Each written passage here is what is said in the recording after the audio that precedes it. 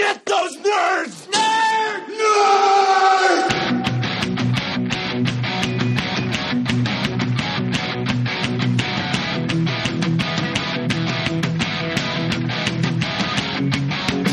Hello, everyone. This is the 2020 Geek Year in Review. We are so excited for this episode to drop. Every year, all these podcasters from around Central Illinois get together, and it is quite the legendary night as we sit in the front row, awaken our inner geeks, and you know what? I think you're gonna like it because this is the Geek Year in Review, and I can't wait to get it started. My name is Craig. I'm going to be your host and MC for this evening, and I'm joined by so many other podcasters from around the area.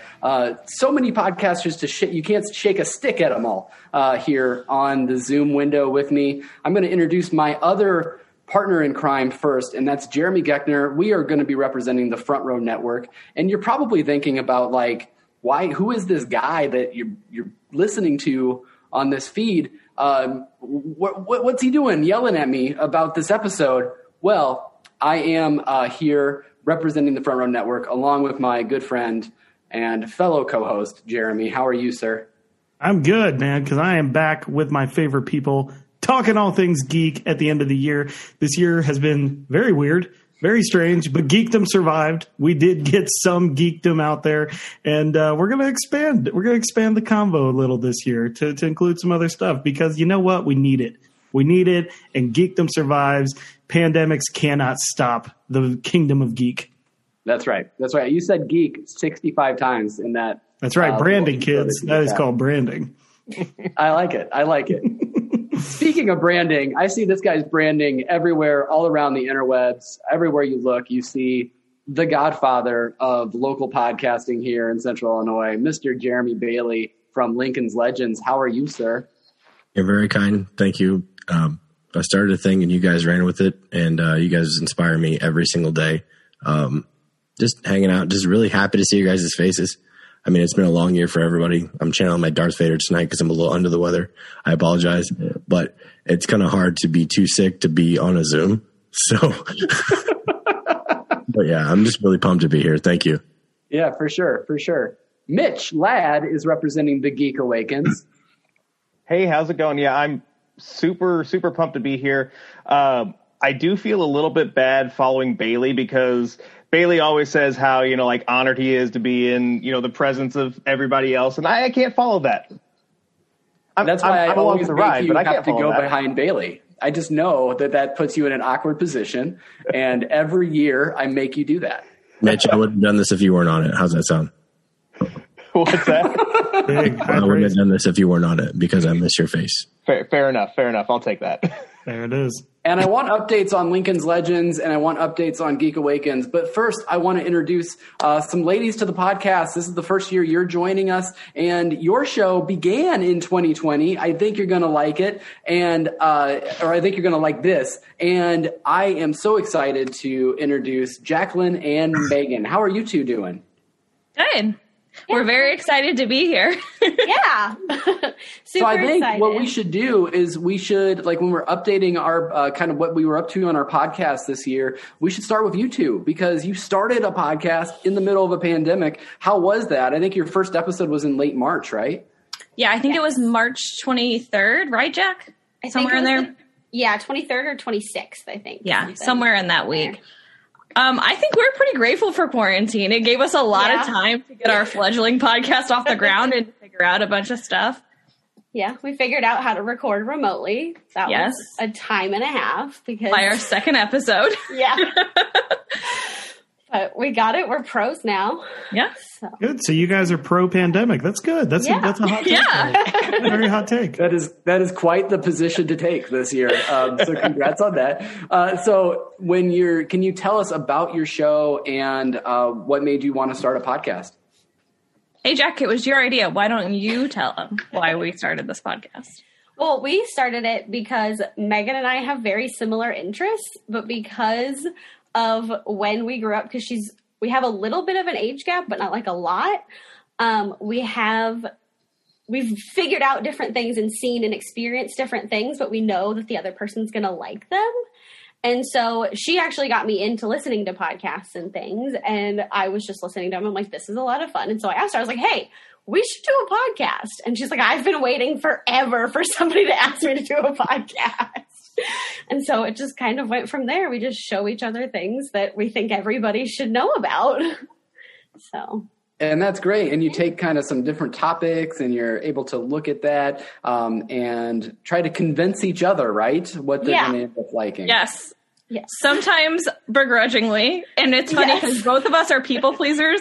And so when we never don't like something, but when we don't like something as much as we think the other person thinks we should, it gets a little scary for us sometimes. Yes. But we persevere through. There's some reasons that some episodes are shorter than others. Yeah. Well, I think it's funny because looking at your feed, you have these mini episodes, which are just as long as your normal episodes. I don't know. I think we probably should explain to you what a mini episode is supposed to be. Bailey has these things called like the Bailey Bites or the Lincoln's Legends, like minutes or whatever he's calling them this week. He's pretty good at this trimmed down version of his show. So if you ever need advice on that, you might want to go to him because these mini episodes, although they're great, they are just as long as your other episodes. So I wanted to make sure I pointed that out. I had to give you a little bit of grief because usually that's all directed at Mitch during these episodes. So it's become a little bit of a running joke that the mini sometimes is even longer than the topic because we try in the main show episodes to stay as on topic as we can. And so the mini has become our like place to talk about all the other things kind of related to the topic. But sometimes not even close, and there's just a topic way over here that we're going to talk about. So. Ladies, if I may, you have some beautiful bonus content, and that's how you can categorize that. There you go. That's right. See, you know. Mitch, I want to go to you next. Give us the update on the Geek Awakens. What have you all been up to? Well, 2020's been weird. Surprise, surprise. Before I get too far into that, I do want to say real quick to Megan and Jacqueline, I've listened to a couple episodes of your podcast just to kind of get a feel for it and everything. And I got to say, it's a fantastic concept. So thank you. Thanks. Yeah. But anyway, so we celebrated our 5th anniversary this year. And so that's been a lot of fun. This shit's hard. That stuff's hard. Yeah. We ended up actually at the beginning of all this pandemic when we thought, oh, hey, this is just going to last like a couple weeks or something like that.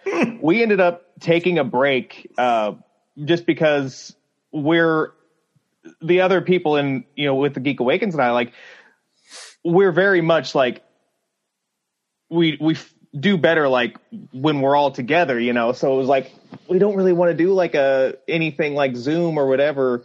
It'll be awkward. But then we realized, oh, hey, we got to do this, So it's been interesting coping with that and figuring out those kinds of things. But yeah, still chugging along. Super glad that we were at least able to go to C2E2. I know we tried to go to at least a couple cons a year, but we were at least able to do that. So that's fun. Yeah, and that was right before things started to really close down. Was that in February or January, or when was that? Yeah, so C2E2 is normally in like late March, early April. But for whatever reason, this year it was February 28th, 29th, and March 1st. And like the entire time, like we were griping months leading up to C2E2. It's like, we don't want to be in Chicago in the dead of winter. It's not going to be fun. It's going to be snowy, whatever. But all things considered, like super grateful that it happened then, because like if C2E2 was even a week later, it would have been canceled. Mm-hmm. Absolutely. Jeremy Bailey, want to go to you because I was so looking forward to the triumphant return of Lincoln's Legends. In fact, I went back and listened to our episode last year, and I noticed two things. He's not getting paid for this, guys. He's not getting paid. This is not a plug. I actually listened back to our episode, and you had two insightful things I wanted to mention. First of all, you talked about mental health like the entire episode, and you kind of won 2020 without knowing it yet. And so that was good. And then two, you said you were going to return with Lincoln's Legends, and you are a man of your word. You have put out several episodes this year. So give us the update on where your show is at. And you're also on another show as well. So update us on that. Well, the only thing that I can do is work. because my brain goes really, really fast. And I always have well, first of all, ladies, like, thank you so much for venturing off. People, I shouldn't have said ladies. That's sexist. I'm sorry. I respect everything that you do. It's rad. Sorry, NPR. It's rad. Sorry, Jeremy. I'm sorry, man. It's rad that you jumped into it wholeheartedly and you just ran with it. That's absolutely beautiful. I wish that more people had that courage, and it also takes perseverance to keep it going. So keep it up. It is awesome. Second, Mitch, peanut butter and jealous that I didn't get to go to C2E2 with you guys, but even more like down that we couldn't have our like Wizard World moments. Mm-hmm. So I'm like living vicariously through you guys, and it's awesome. As far as the Lincoln's Legends production, I did say I was going to come back because took a little bit of time off to figure out how to be the best husband, figure out how to be the best father. Still working on both. Really, the only thing that I can do in order to distract myself before the world was on fire, the only thing I could do to distract myself from my own anxiety, from my own insecurities, is to make things and to create art. And I got lost in it this year in a good way. And I'm really fortunate to be able to have an outlet, because there's a lot of people that don't have that, or haven't found it yet, or haven't fallen in love with something. And I'm really excited. I've done a lot of work that I'm proud of this year. I expanded the idea of not only interviewing hometown heroes, but maybe people of interest that you have no idea who they are, and you might have a unique perception of them. And I'd like to do my best to open your scope a little bit. And that's what those Bailey Bites were. I borrowed heavily from NPR, and they've been very, very, very kind to me, and kind to you guys as well. And the Bailey Bites are really just little segments like, hey, if I can ask you 5 questions in 20 minutes, I think it'd be a rad conversation. And the full lengths, it's man, everybody had a curveball this year, but I had 12 episodes that were all done, and that was in March. And then I went back through and heard them, and the audio quality was absolutely terrible. I recorded them at Cafe Moxo and William Vans, because I love being on scene. But at this point in the production, I'm not going to listen to it. If what do I say? I'm not going to make you listen to it or ask you to listen to it if I don't think it's a good, not only conversation, but also quality. And, man, kind of got kicked in the face with the audio quality. So I had to go backwards and ask a handful of people kindly, hey, I'm really sorry. I know that we can never recreate this moment again, but we can have new moments.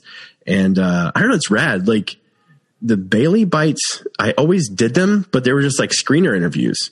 So now I'm putting the screener interviews out there knowing that there's going to be a full length later. But we live in this time right now where everybody wants more and more and more and more and more. And my whole thing is like, how can I make it better than I found it? Like my motive rather.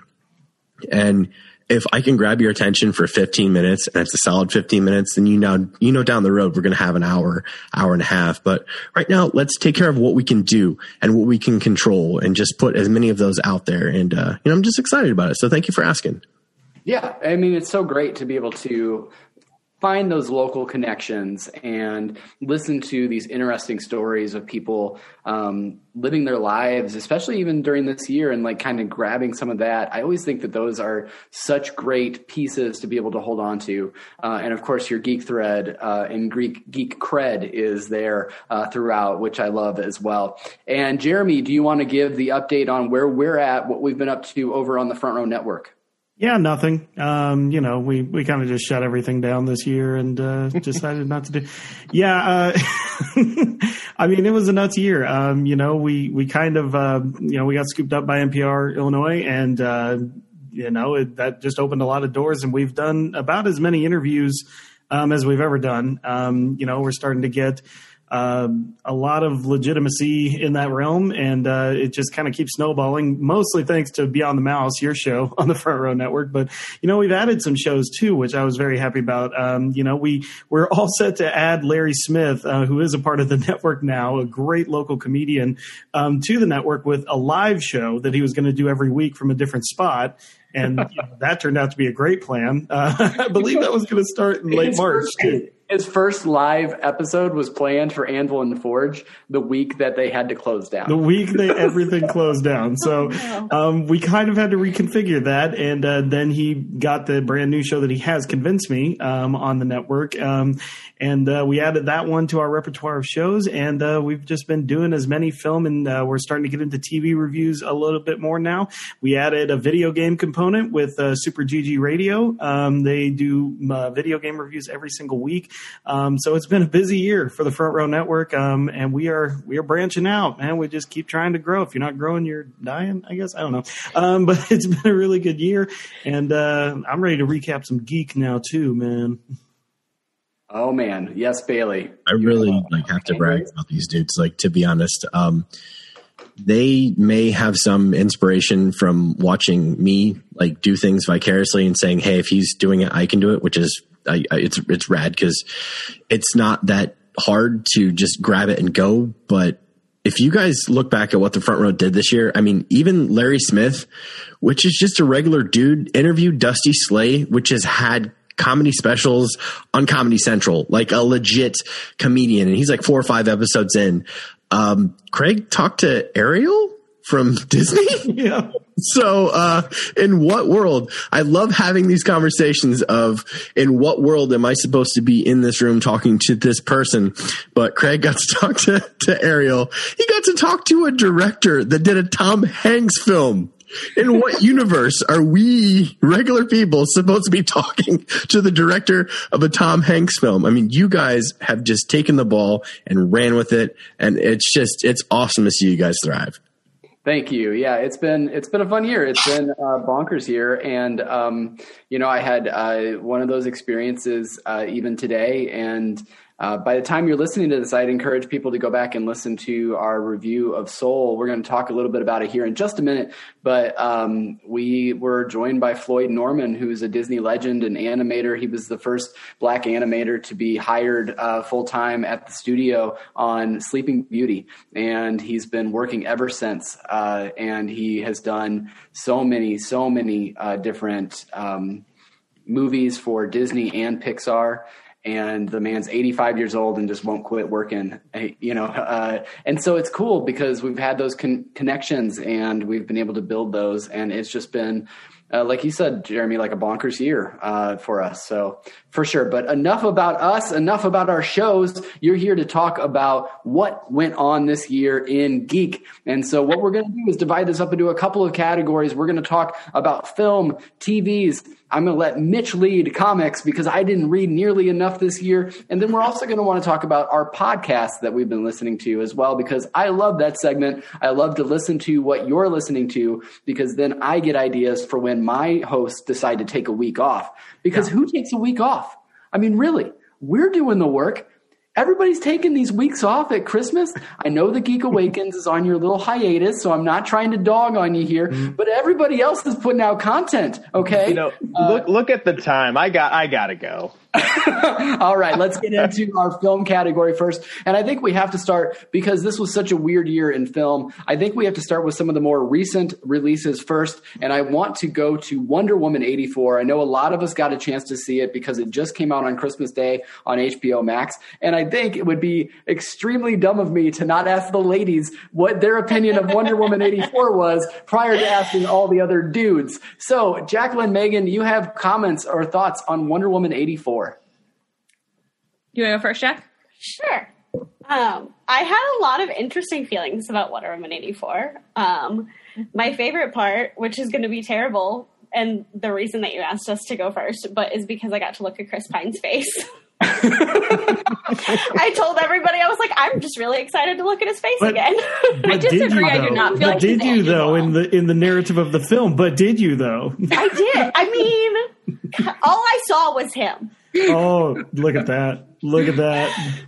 I really, really liked the very, very end, which I'm not going to talk a whole lot about until, but it was interesting. I'm not sure whether I liked it. I think I liked the first one better, to be completely honest. Mm-hmm. This one was just kind of meh for me. Yeah, Megan? I completely agree with her 100%. I thought that the first Wonder Woman was incredible. Especially, I'm not a huge DC person, especially like I don't love the Zack Snyder movies. I love Batman, don't get me wrong. I'm that total like girl that's like, ooh, I like Batman, but not really like comic book movies. However, that totally changed when the MCU became a thing. But I thought that the Wonder Woman that came out a few years ago was incredible. And this one did not hold up at all. It was a lot of fun. I enjoyed watching it. I thought it was entertaining, but I did not think it was in the same caliber as the first one at all. Yeah.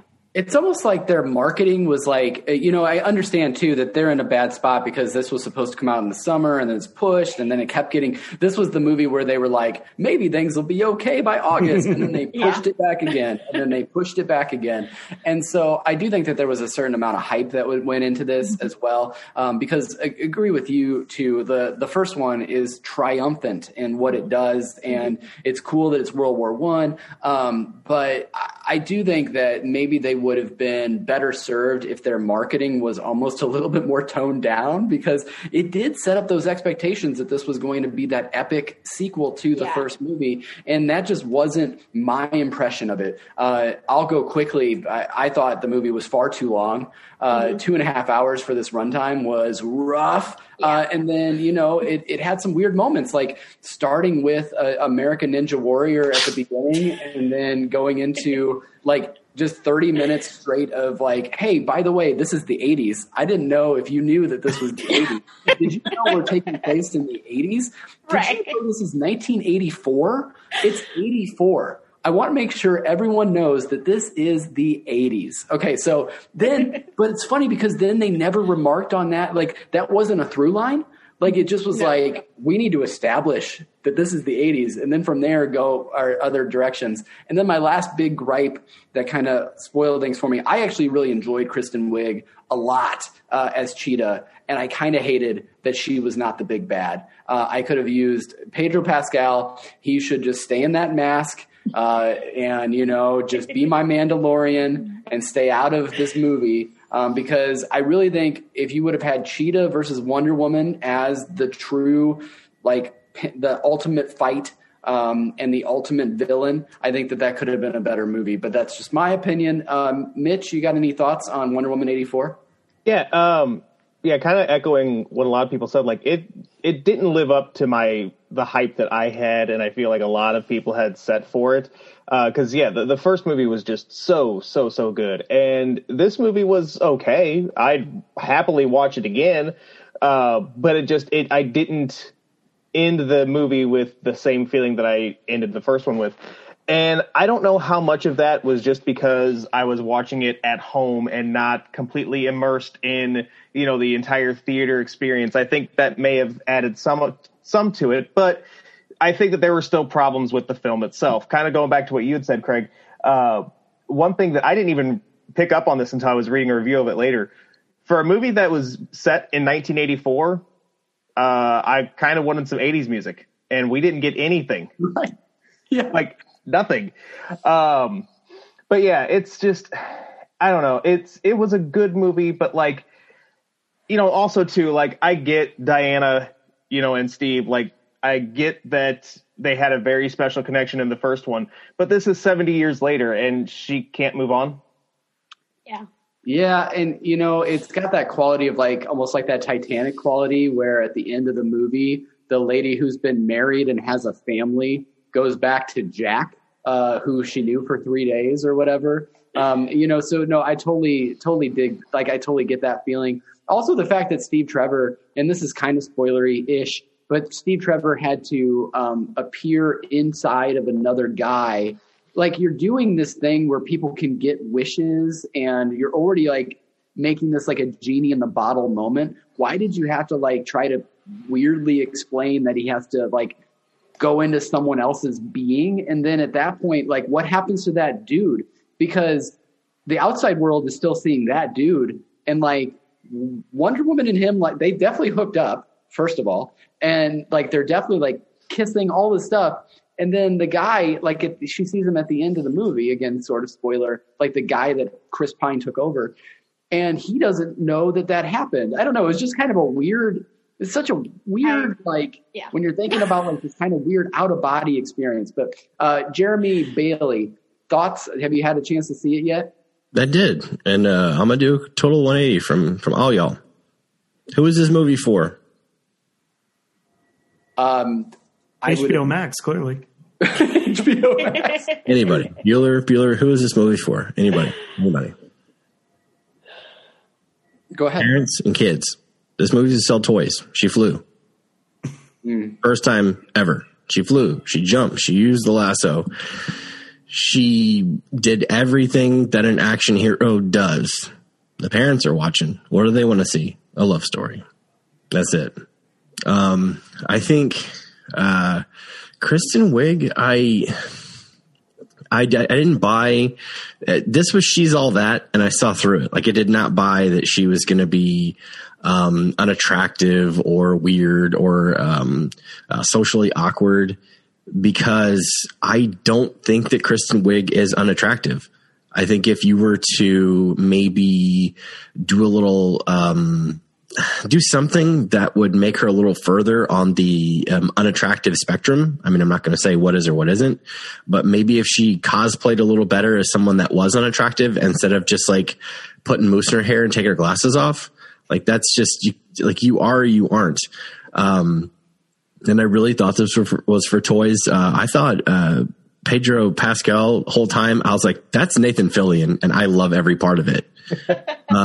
He was the smarmy car salesman that was just, I will be. And then the other through line with the parents was the kid. The kid's there the whole time pulling on his dad's heartstrings. And, I didn't like the fact that this made it okay to be a deadbeat dad, because this dude like basically destroyed the entire planet. And his kid's like, I still love you, Dad. And he's telling his kid that he's a dirtbag. Everybody gets his wish. Everybody gets his wish except for his kid. That's what I'm saying. I'm the head of, who's that pharma place that sold all the Oxycontin? Pharma bro, yeah. Like that family is like, I killed hundreds of thousands of people, but I did it all for you. It's like, no, you didn't. Like, you were just super selfish. So that was like a really weird line.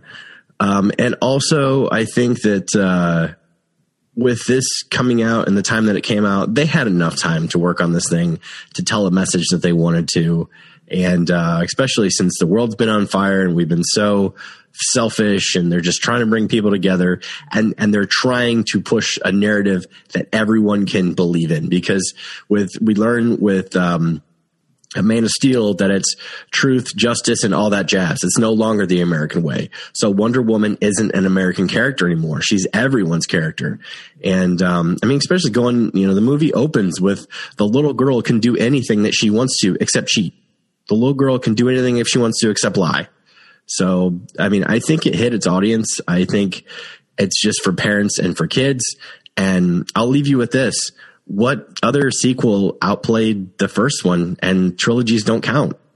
So they are already signed on for a third one. That one might be written for you. But right now, just look at it for what it is. It's to sell toys and to keep the parents occupied while the kids watching a 2.5-hour movie about a lady flying around. Jeremy, before I get to you, last, I do this. I'm totally stealing this from Twitter to not give. This was not my own smartness, but Pedro Pascal. Somebody tweeted out he played the best father and the worst father in the same year, and it was perfect. I like that. That was a great way to sum up his characters this year. Jeremy Geckner, what's your thoughts on Wonder Woman 84, and then we'll move on.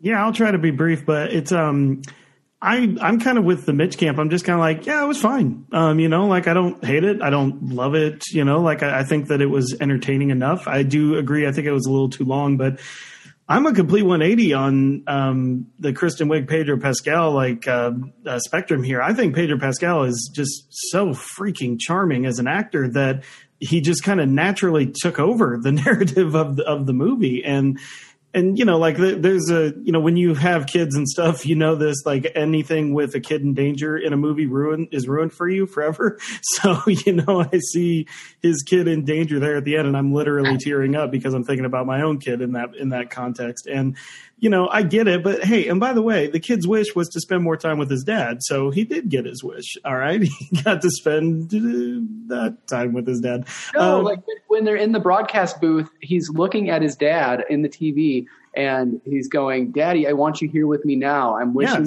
you were here with me. Which you could say in a roundabout way just took longer to get there because he has to grant the wish, by the way. He has to hear it and grant it. I mean, that kid's diaper was full. My kid asked me once I clean his diaper. Okay, I'm just saying. Well, and the problem I have with Kristen Wiig is that she becomes less interesting when she becomes the sexier version of herself, I find. I like what they did because it's not – I didn't really take it as much as a she's all that in terms of like, oh, she's ugly and now she's not, as more like she's just compassionate. She's a nice person, and that is what's being lost. She's losing her humanity.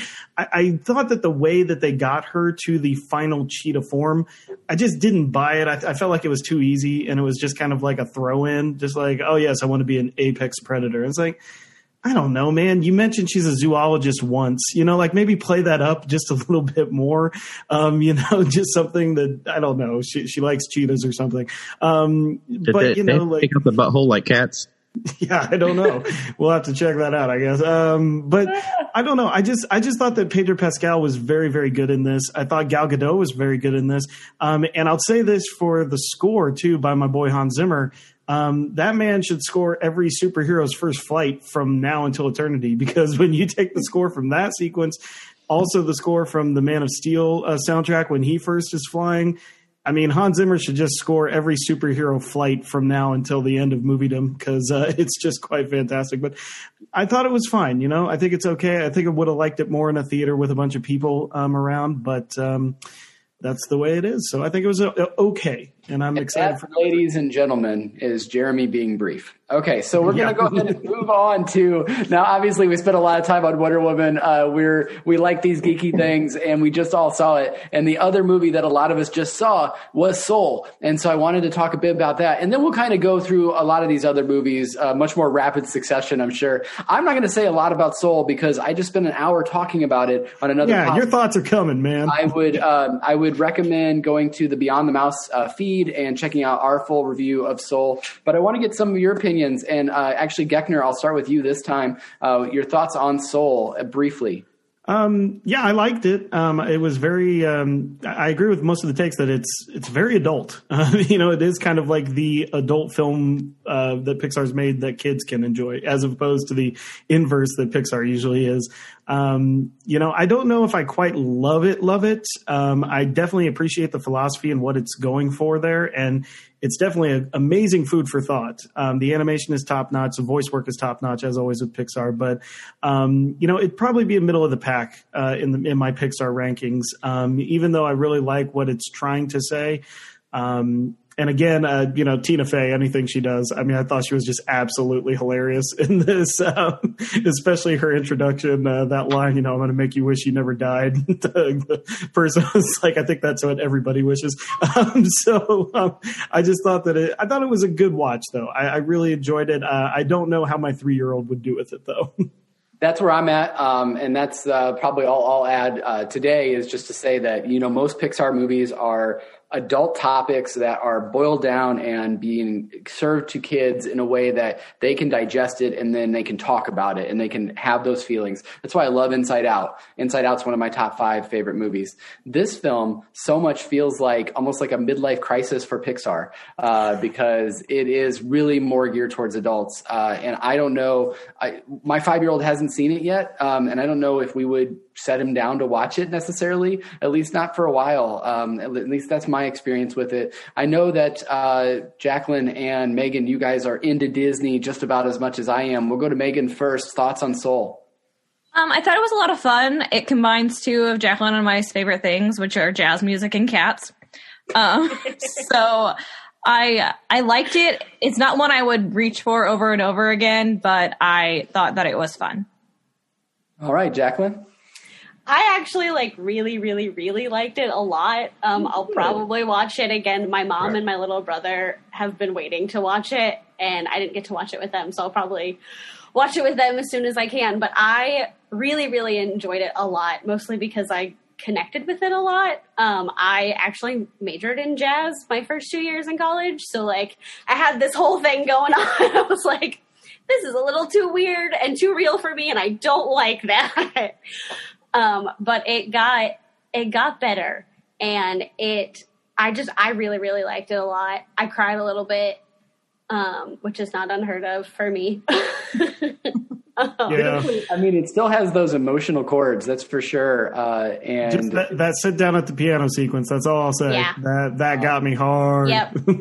Yeah, and the 100%. music, you're combining John Batiste and his jazz, and you're then taking Trent Reznor, and you're making that combine into this amazing music throughout. Mm-hmm. The score is amazing. Just fantastic. So well done there. I love the film. It's just, again, it is an adult topic. That's for sure when you're taking on the afterlife in an animated film. But anybody else see Soul? I think we can probably go ahead and move on from there. Mitch, you've seen it, right? Okay. Yeah. Mitch, your thoughts? Yeah. I expected to ugly cry during this movie, and while I didn't, it was still very emotional. It still got me in my feels. I loved this movie, and I loved how like it dealt with topics and thoughts and feelings that really at some point in time everybody goes through. Yeah, absolutely. And that's what Pixar's really good at, right? And so those were kind of the newer releases other than Tenet, but because we are on Pixar, I had Onward on the list, so I'm going to jump around a little bit. And Onward was actually the last show that I saw. It was the last movie I saw in the theaters. It was in March, right before everything started to shut down. And I'm glad that I did, because I really enjoyed Onward. And especially talking about like a geek film, Disney and Pixar haven't necessarily dove so far deep into that well before, and then they did Onward. And Onward was basically like all those people that love Magic the Gathering, Dungeons and Dragons, like this is your Pixar movie, and directed by Dan Scanlon. And he actually, I found out that it's so much related to his life because his dad passed away when he was at a very young age. And so his brother really helped raise him. So it's really cool to get that backstory behind Onward. I absolutely loved that film and would highly suggest that you go check it out. It's available on Disney Plus. But I know that there's some others in here that have also seen it as well. And Mitch, since I omitted you last time, I'm going to start with you this time. F Disney and F Pixar for making me ugly cry, the worst I've ever ugly cried in a movie in the first 15 minutes. Onward was probably it was probably the favorite movie that I saw this year. Such a good story and message and voice cast. It had a great balance of humor and heart, and the two characters, Ian and Barley, I mean, they remind me a lot of my brother and I. We're very different people, and we were even more different growing up. So to kind of see that dynamic and be able to translate that to real life as well is just kind of like, yeah, I'm starting to tear up right now just talking about it. As soon as he starts checking off that list, and you're like, oh no, they're going to go here.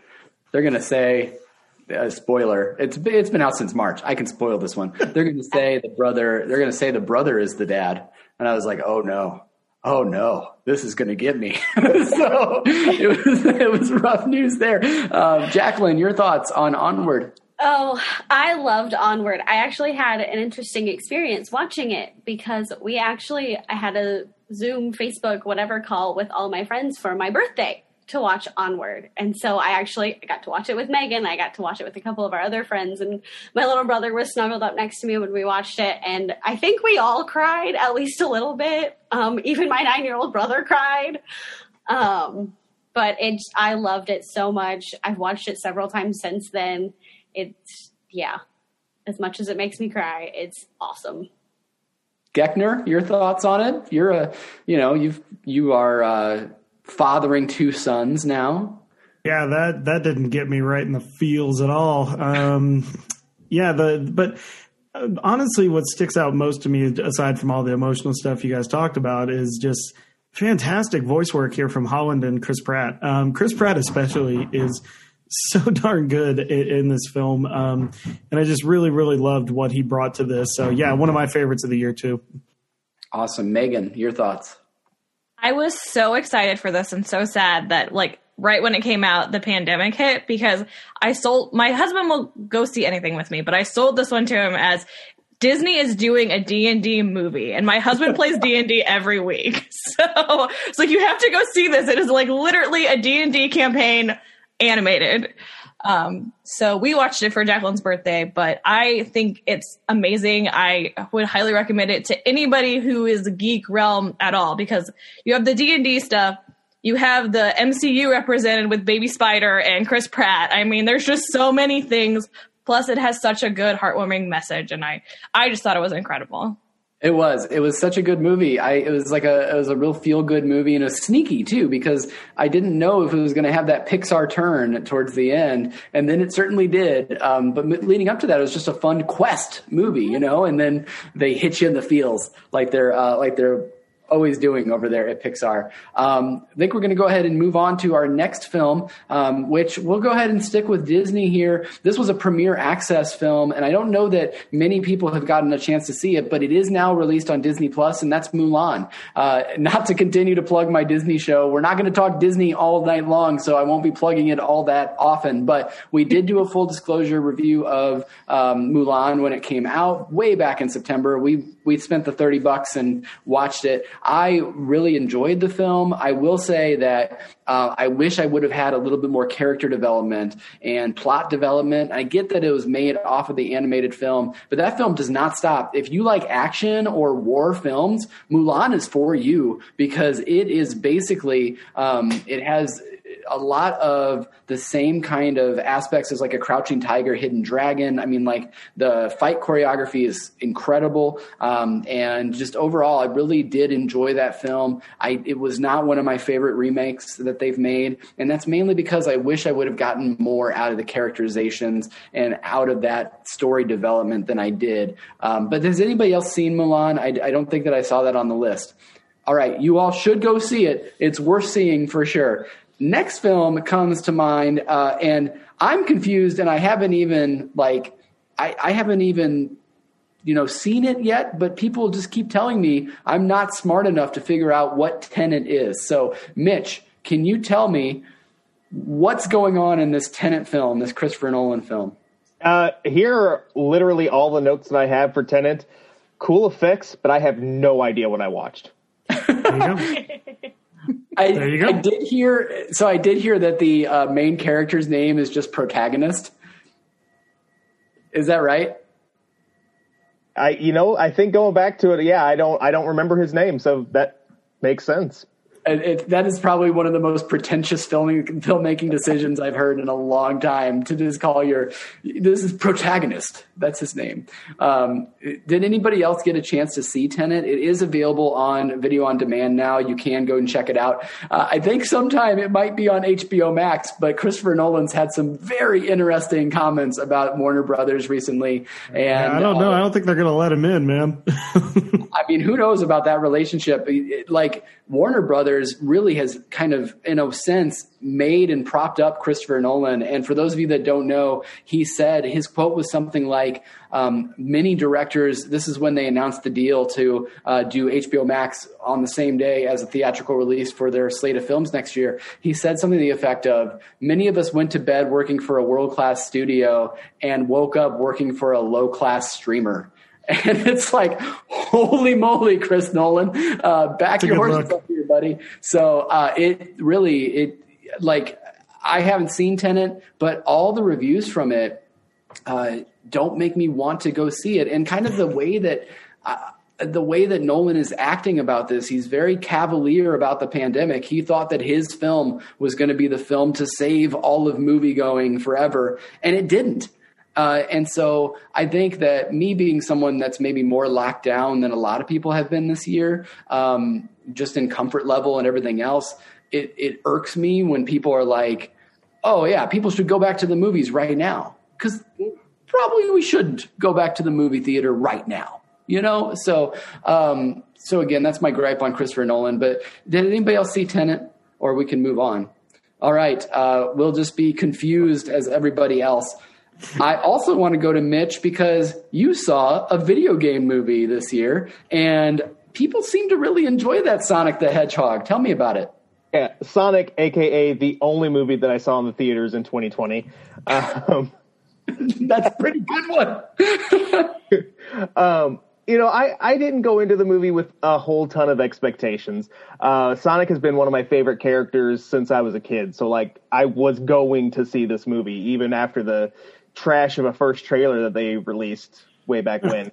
But I enjoyed myself. The story was a lot better than I thought it was going to be. They still could have used Jaleel White as Sonic as opposed to Ben Schwartz, but hey, that it is what it is. Ben did a good job. It's just Jaleel White is Sonic to me. I literally squealed during the post-credits scene, and I don't know if it's going to be a spoiler at this point, but hey, whatever. But when we see Tails, I'm like, oh my god, So yeah, it was a lot of fun. Yeah, absolutely. I can't wait to check it out. And I know that they greenlit a sequel, right? So moving forward with that Sonic franchise that everybody loved. And, it had a really interesting story behind it, right? Because that's one of the times where fans really affected a film.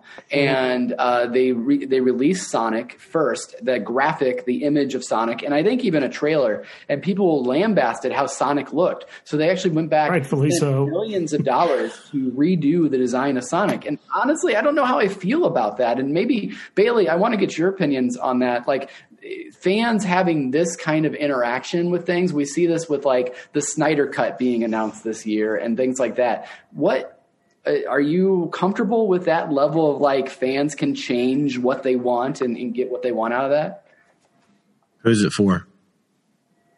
I guess it's for the fans. It's right? It's not your art. It's not fun, but if you are, in my humble opinion, if you create something that strikes a chord with somebody, what's the difference between this? What is the difference between Sonic redesigning everything or someone playing a state fair, playing the exact same song that they got famous on 20 years ago? If you make art that other people enjoy, that touch other people, I think everybody in this thread right now has a deep passion for something, and something has essentially changed their life. And if you get to be a part of that, then doesn't it make you love that art even more? So, it's, there's a difficult part of doing business. It's, a couple of us are Kevin Smith fans, and that's one of the reasons why he makes all of his stuff by himself, because he doesn't have to answer to a studio. But answering to a studio and answering to your audience are two completely different things. If you're at a point where you can do it and you can go backwards, not everybody gets that chance. But the fact that they did will make those diehard fans pre-order tickets the day before, whatever. They announced Tails, and boom, I guarantee every single person that was impacted by Sonic and went to the first movie is going to go to the second one, and they might even buy it. And right now, I think people need that more than ever, because they need that comfort food. They need something that's going to brighten their day. And if you get to do that for people, it's beautiful. And if you got to change 3 things, and maybe there's happy accidents. What if all the animators are like, I really wanted to do this, but we didn't have time. I really wanted to do this, but we didn't have the budget. And then when someone looks at it and says, it's not quite what I wanted. Again, they use vowel words and, things like that. But if you look at it and maybe the artist got to go back and say, man, I really wanted to articulate it with this, and I wanted to make it look like that, and I didn't get a chance to see it, but I want to, because I'm a huge fan of John Ralphio. His voice, or his real name's escaped my mind, but we all grew up on that, Robotnik, Sonic. He was the Mario of Sega. That is a deep, deep cut. And it's exciting to know that we live in a world that you can fix it. You kind of owe it to them if you change their life. What else are you working on, the Dreamcast? Fair enough. Before we go, we've been spending a lot of time on movies. We got a lot more to cover. So I want to go into more of a rapid fire. But before we do, I did want to mention the other comic book movie that came out. Now, New Mutants did come out, kind of. Here as well, but Poor New the Mutants. other one of consequence, as my co-host would say, that came out is Birds of Prey, and that has a very long title that I can't remember. Something about Harlequin. Would you like me to recite it for you? Yes, go ahead. Birds of Prey, or the fantabulous emancipation of one Miss Harley Quinn. Nice. And I know Jacqueline and Jeremy have seen it. So, Jacqueline, I'm going to go to you first on this one.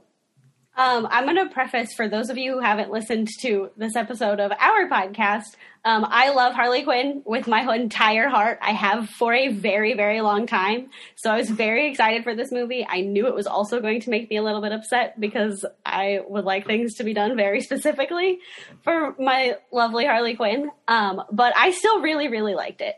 I had to kind of separate it from some of the ideas that I have and the comic parts that I have read and all that kind of stuff, but I did enjoy it a lot. There were several times that I was like, yes, I've been waiting for that. Megan was in the theater with me, and I was like hitting her and telling her when things were good and when I was like, don't like that. But it's definitely fun.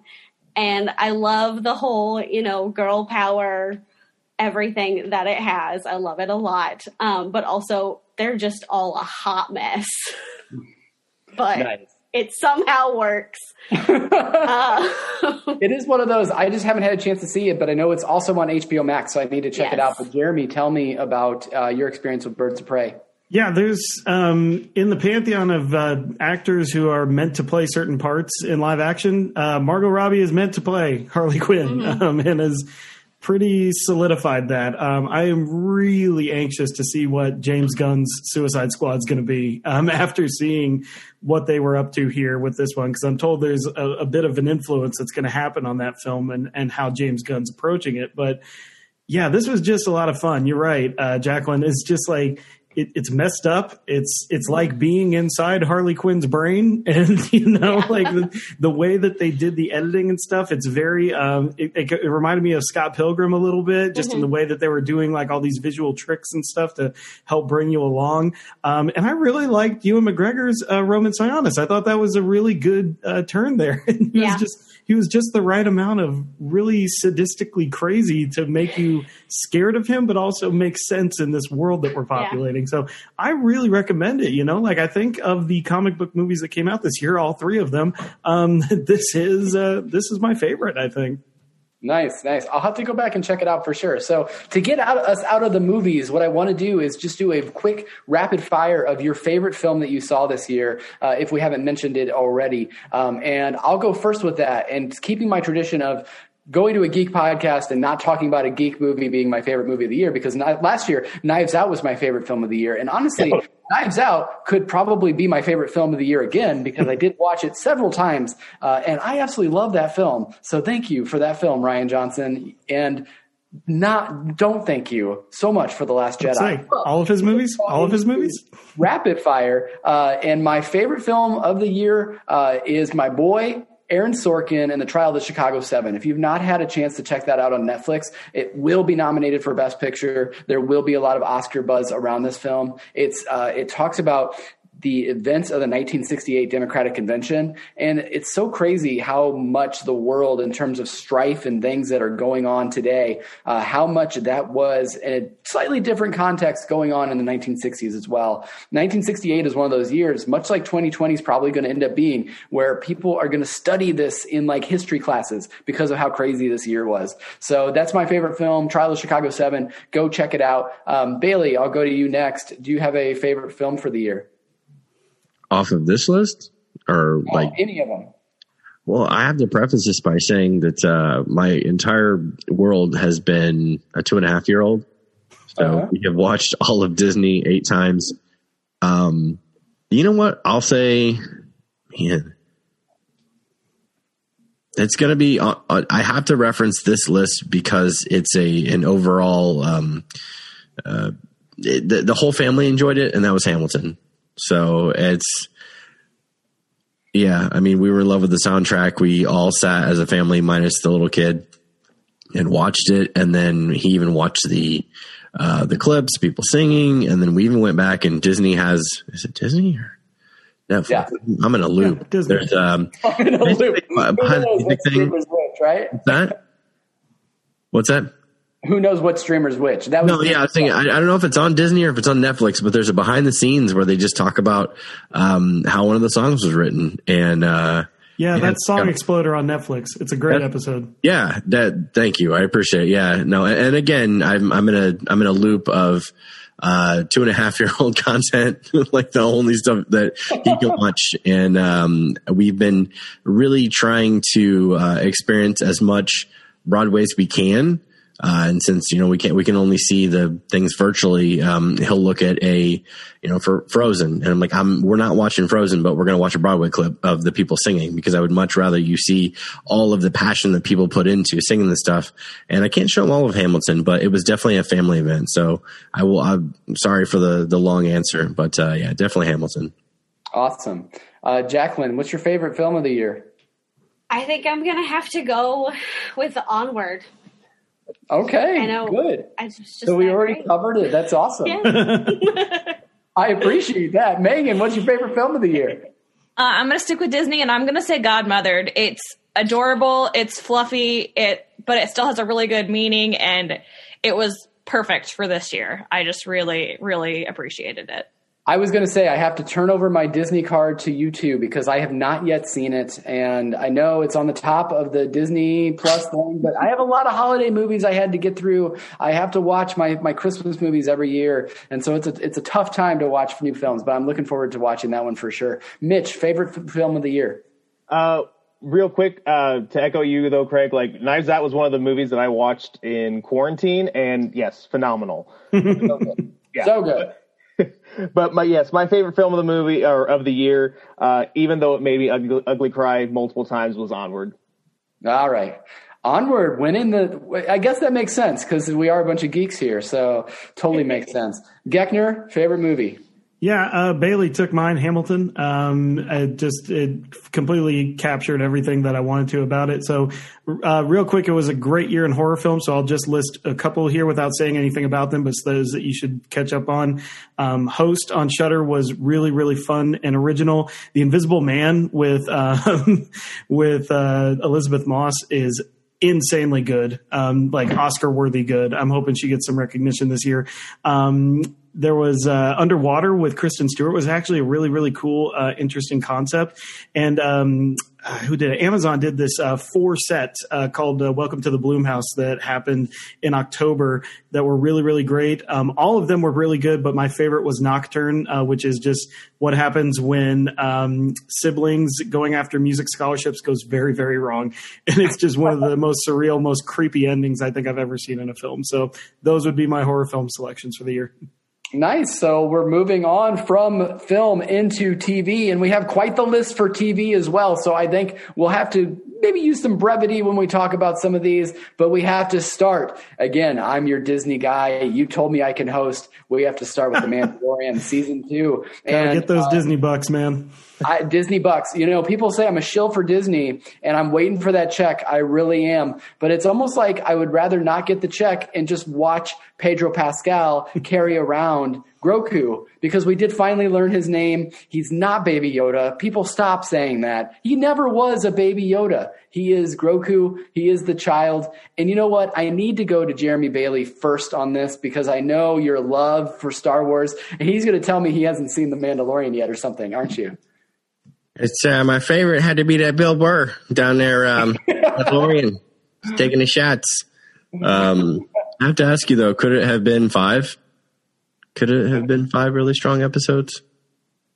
Instead of 8? I don't know, man. I would say more so last year in season 1, I had some down episodes, but in season 2, they really kind of brought it. I mean, you got Ahsoka, you got that wonderful Bill Burr episode where he delivers this amazing monologue about PTSD, like in the middle of a Star Wars show. I don't know that there was a lot of fat to trim out of this season. I disagree. I think they could have been 5. I could think it could have been like 5 really strong episodes. And no spoiler. Well, I guess we can do this because it's spoiler alert, but I would really much prefer man, I can't articulate today. I'm really sorry. I don't feel well. But I would rather see, God, my brain is busted. Jeremy Geckner, Winter Soldier. Sebastian Stan. I would much rather see Sebastian Stan than some CGI. Just pull the cloak out and like, hey, we're going to do this. And that's, because I could have done with it. It was beautifully shot, beautifully done from an effects standpoint. They're trailblazing. Like that's where everything is going. So I loved it, but I thought it could have been 5. And the Fett, like, whoa, the year of the Fett, that's going to be nuts. So I hope that's my short answer. Gotcha. I just want to call out, by the way, that Geckner just sent me a private message and said that he's only on season 1, episode 5 of The Mandalorian. What? Like, how is that possible? Anyway, he's on mute right now, so he's not listening to us. So we can make fun of Jeremy all we want. So Jeremy is the worst. He's so really bad because I had no idea. I really hope I didn't ruin anything. No, he was on mute that whole time. He's still on mute now. Look, he's clueless as he's watching us here. So, no. Anybody else want to talk Mando before we let Jeremy back into the group here? Mitch Ladd. Yes. So, okay, first off, I'm sorry, but much like the Sears Tower is always going to be the Sears Tower, Baby Yoda is always going to be Baby Yoda. Oh, man. Okay. All right. But all things aside, though, like I loved season 2. I felt that season 1 was a good season, and then season 2 just kind of like built off of that. I am kind of interested, though, to see like if season 3, if we see less of Baby Yoda, how that's going to affect, because let's be honest, like he is like the breakout character of a show, and he's not the title character. So it'll be interesting to see how this series progresses with a less presence or even a no presence from him. Absolutely. It'll be interesting to see where the story can go from here and all the connected universe. They just announced 1 billion projects for Lucasfilm. So I think I can let Jeremy back in because have you two seen it, Megan, Jacqueline? I've seen it. I don't really have a lot to say about it. My husband's a huge fan of Star Wars and The Mandalorian. We watched it together. I was very appreciative of the Ming-Na Wen that we got because I love me some Agent Melinda May. So I was very excited to see her. She's the only person to be really in all 3 of those worlds. Yeah. She's a Disney princess. She is in Agents of S.H.I.E.L.D. And, of course, now she's in The Mandalorian. So she walks she is like Disney royalty through and through for sure. So it was great season of The Mandalorian this year. I did want to touch on going back to something that was actually released in 2019 because none of us had seen Watchmen to the point where we started to record this podcast.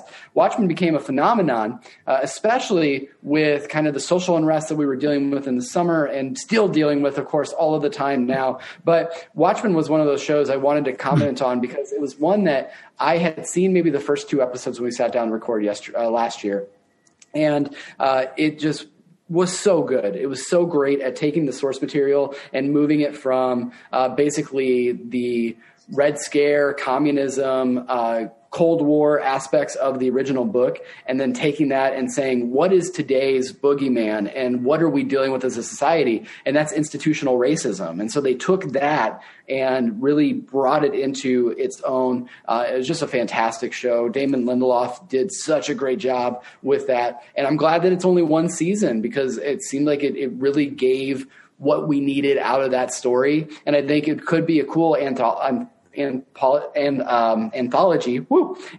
film if we wanted to see like other seasons and other people take a crack at it. But this was a perfect 1 season thing. Did anybody else get a chance to watch or finish The Mandalorian, Watchmen this year?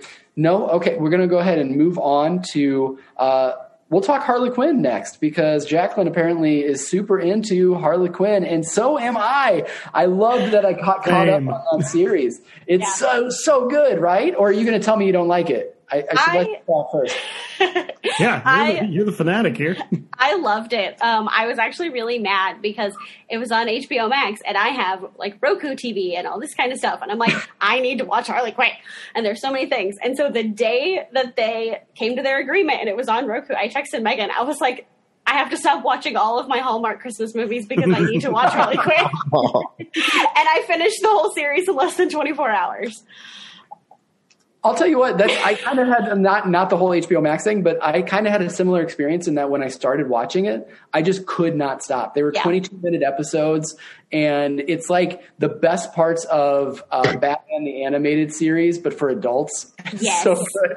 It's so good. Awesome. So I know, Mitch, you've seen it, right? I'm about halfway through the second season. I had watched the first couple episodes of season 1 and then just I forgot to keep up with it. And I sat in on a panel at C2E2 and saw the second season premiere. And so I was kind of lost, but I was like, but still enjoyed it. But I spent like last week trying to get caught up, and man, Harley Quinn is not my favorite DC character. I don't hate her, but she doesn't really do it for me. But man, this series is just so fun. Definitely not for kids, like at all. I love the voice cast. When I realized that Ron Funches is King Shark, I got so giddy. He's so great. I love Ron Funches. But yeah, it's so much fun. It's 10 times better than I thought it was ever going to be. Oh, it's so good. If you have not had a chance to see it, you need to go and check it out. Geckner, you had thoughts on it? Oh, yeah. What I said about Margot Robbie live action, Kaylee Cuoco, holy crap, man. The voice she uses here, especially whenever she yells anything in the series, is just so fantastic. I just want a clip show of just her yelling in this series. But yeah, the voice acting is so good. And you already called out King Shark. Every line he says. You want to talk about also a guy who yells things in a great way. Every time he yells something, I just rewind it because it cracks me up. My man, Alan Tudyk as Clayton. Oh my god! Oh no, but I mean Tony Hale as well as Dr. Psycho is absolutely hilarious. Dietrich Bonhoeffer as Batman, the limited times he's in there, he's absolutely hilarious. But I'm really blanking on the guy who voices him. But how in the hell did a series get me to really like Kite Man? That is just he is so fantastic in this. And by the end of the second season, I'm just like, oh man, I really like Kite Man. But poor Kite Man. No, poor Kite Man. Shit kicked out of him so much. But it's so great, man. It's just all the through lines are great in this. I cannot wait for more seasons of this. It is the most enjoyable show I watched all year. It's such a strong recommend from me. You need to go out and check out Harley Quinn, not with your kids in the room. It is so mature, but go and check out Harley Quinn on HBO Max. It's Matt Oberg, by the way, the actor who plays Kite Man. Matt Oberg. Speaking of really raunchy superheroes, Jeremy Geckner, you wanted to talk about The Boys Season 2. Give it to me here. I don't know if anybody else has seen it yet, so or if they're planning to. So I'll try to avoid spoilers.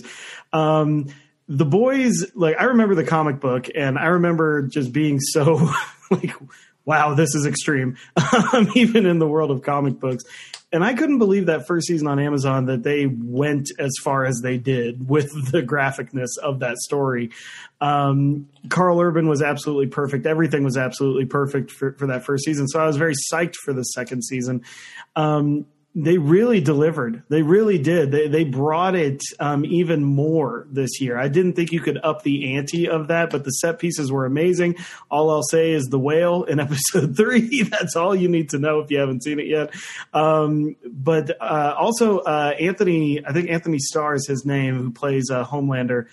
This guy is a force to be reckoned with in this part. I mean, it's not even just that the powers and the unpredictability of that character and just how dangerous he is, but Anthony is able to play up the psychologically damaged parts of this person so well that for some reason, this person who's doing the most terrible things you can possibly think of is also sympathetic in your mind. You actually feel sorry for this guy, even though he's by far the villain of this. So I just thought this season was fantastic. They brought as much as they needed to there, and I'm very anxious to see where they go with season 3. This show is awesome. Highly recommend.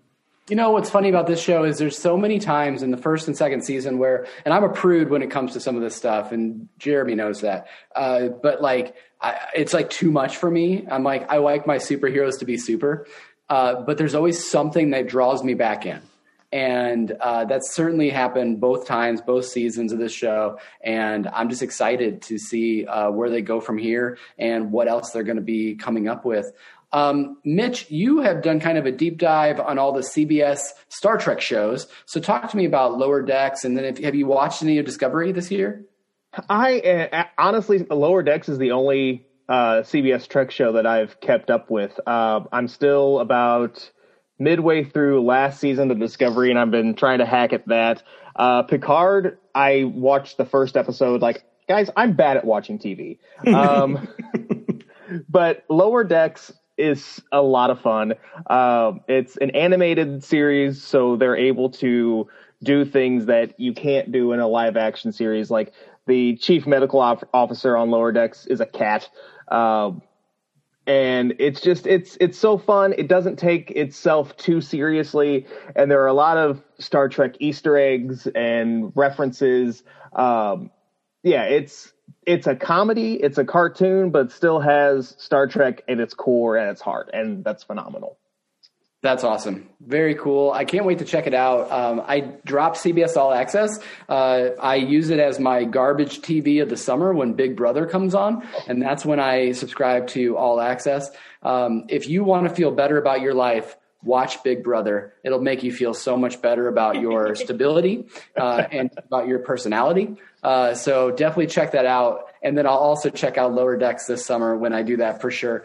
I think we can probably start to go into more of that rapid fire succession here as well. I know a couple of you had seen Hollywood. I wanted to start off with Megan on Hollywood. And then Geckner, if you want to comment on it as well, you can.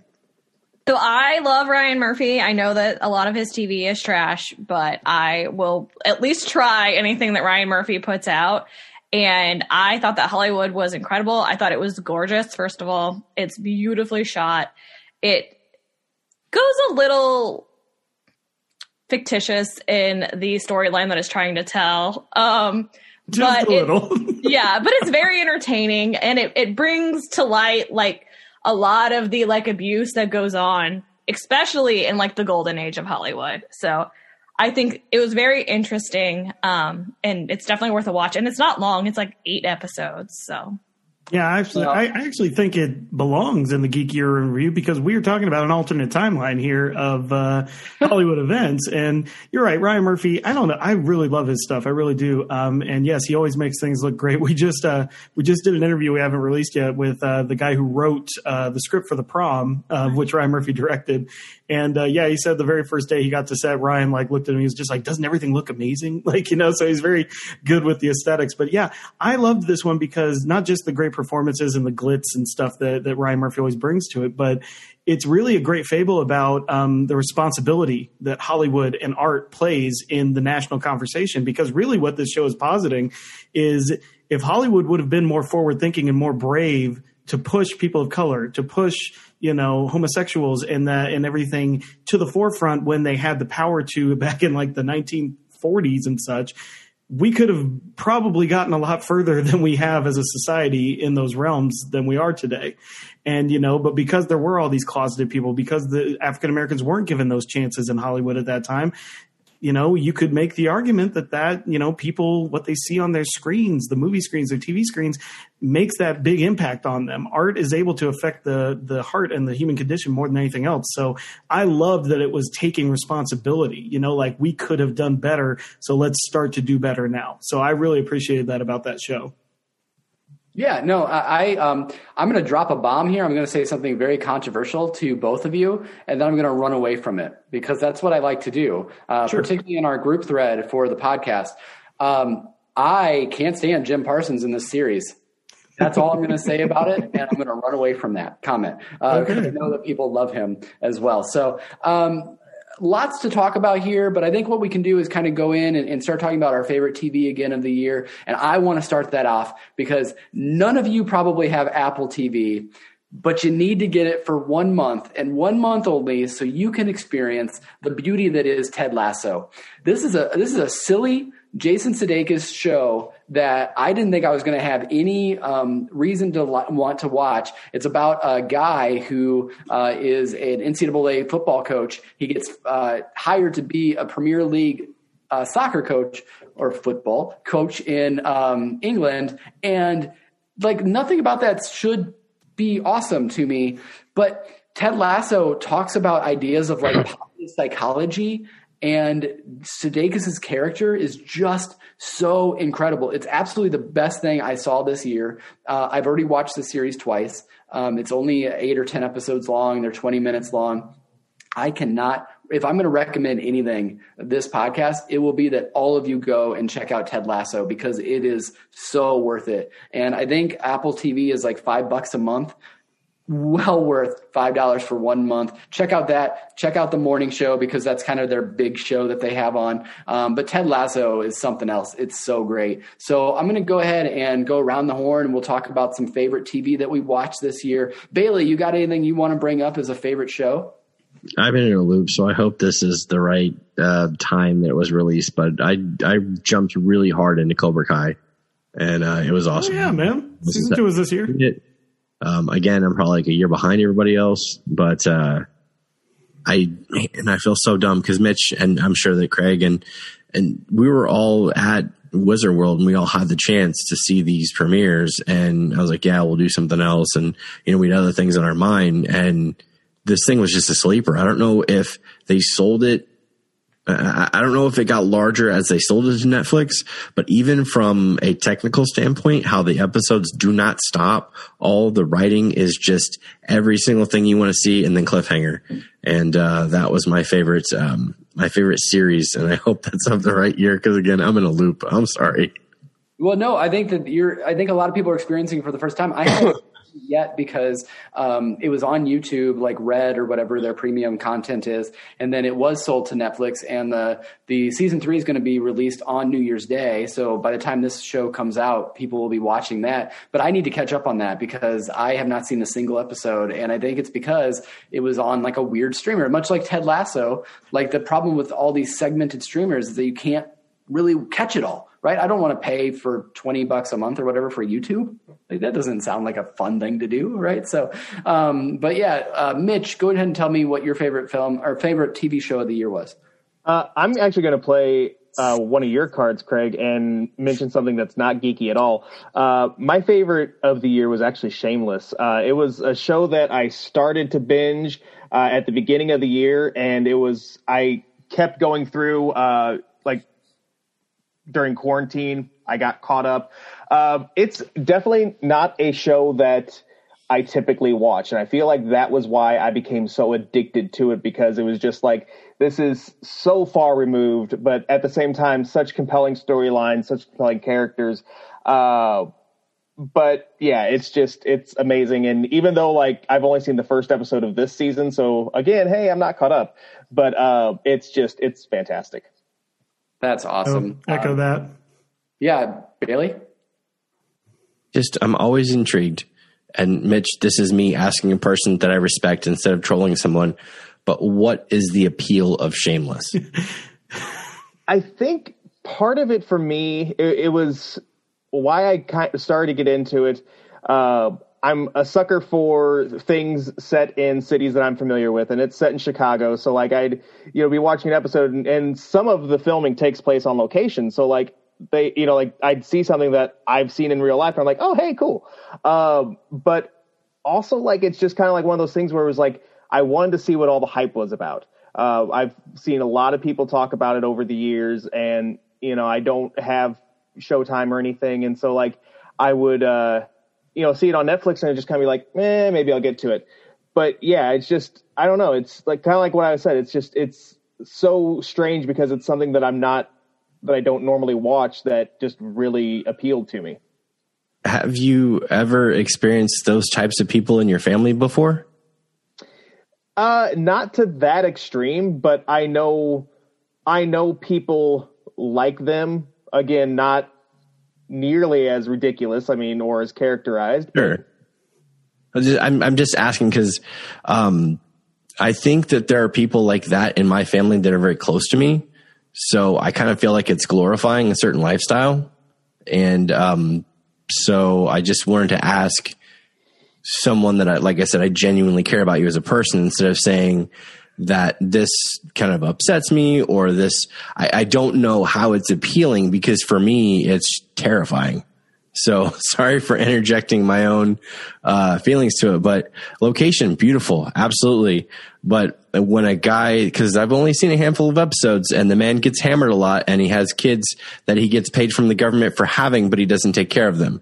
So definitely, very, very interesting that people are so excited to watch this when there's a really, really hard line of reality in there. So I'm gonna let that simmer. Yeah. To play devil's advocate quickly, and I know that we're short on time, but Breaking Bad is about a meth dealer, and it was extremely popular. Oh no, I take issue with that as well because I've got family that are just, they could have been extras. So that's just, I'd love to enjoy the drama. I'd love to enjoy it, but it's just like when you see that stuff a lot, it's kind of scary.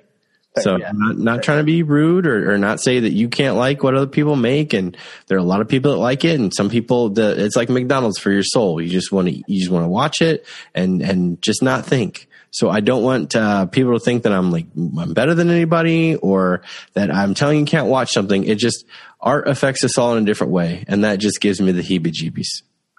Speaking of art affecting us in a different way, you in particular, Jeremy Bailey, need to watch Ted Lasso. That's my final comment on that. I will do my best. I have Apple TV because I bought another phone. Oh, you have it? Dude, then yes, watch it tonight. You'll finish it in a night. I promise. There's art to make, though. There is art to make. You're right. Megan, what was your favorite TV of the year? I have a couple, so I'm going to go really quickly.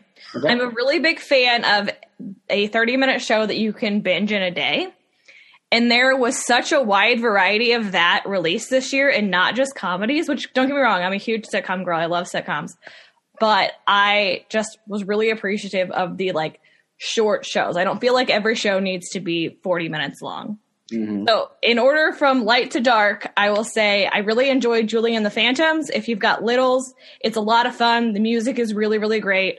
I really liked Love Life with Anna Kendrick. It's on HBO Max. It's hilarious and also surprisingly poignant. I really liked High Fidelity, which isn't coming back and I'm very sad about. And they twisted it and it's a woman. Rob is a woman instead of a man. Super good. Zoe Kravitz is amazing in it. Really love the record store employees too. They also put a twist on them. And then the last one I watched, which I just finished and it's gorgeous, but oh my God, so haunting, was Normal People. And it's on Hulu. Wow. Nice. I haven't seen any of those. So you just gave me a ton of material to go back to. Jacqueline, what's your favorite TV of the year? I have to keep going with the geek, and I have to say the final season of Agents of S.H.I.E.L.D.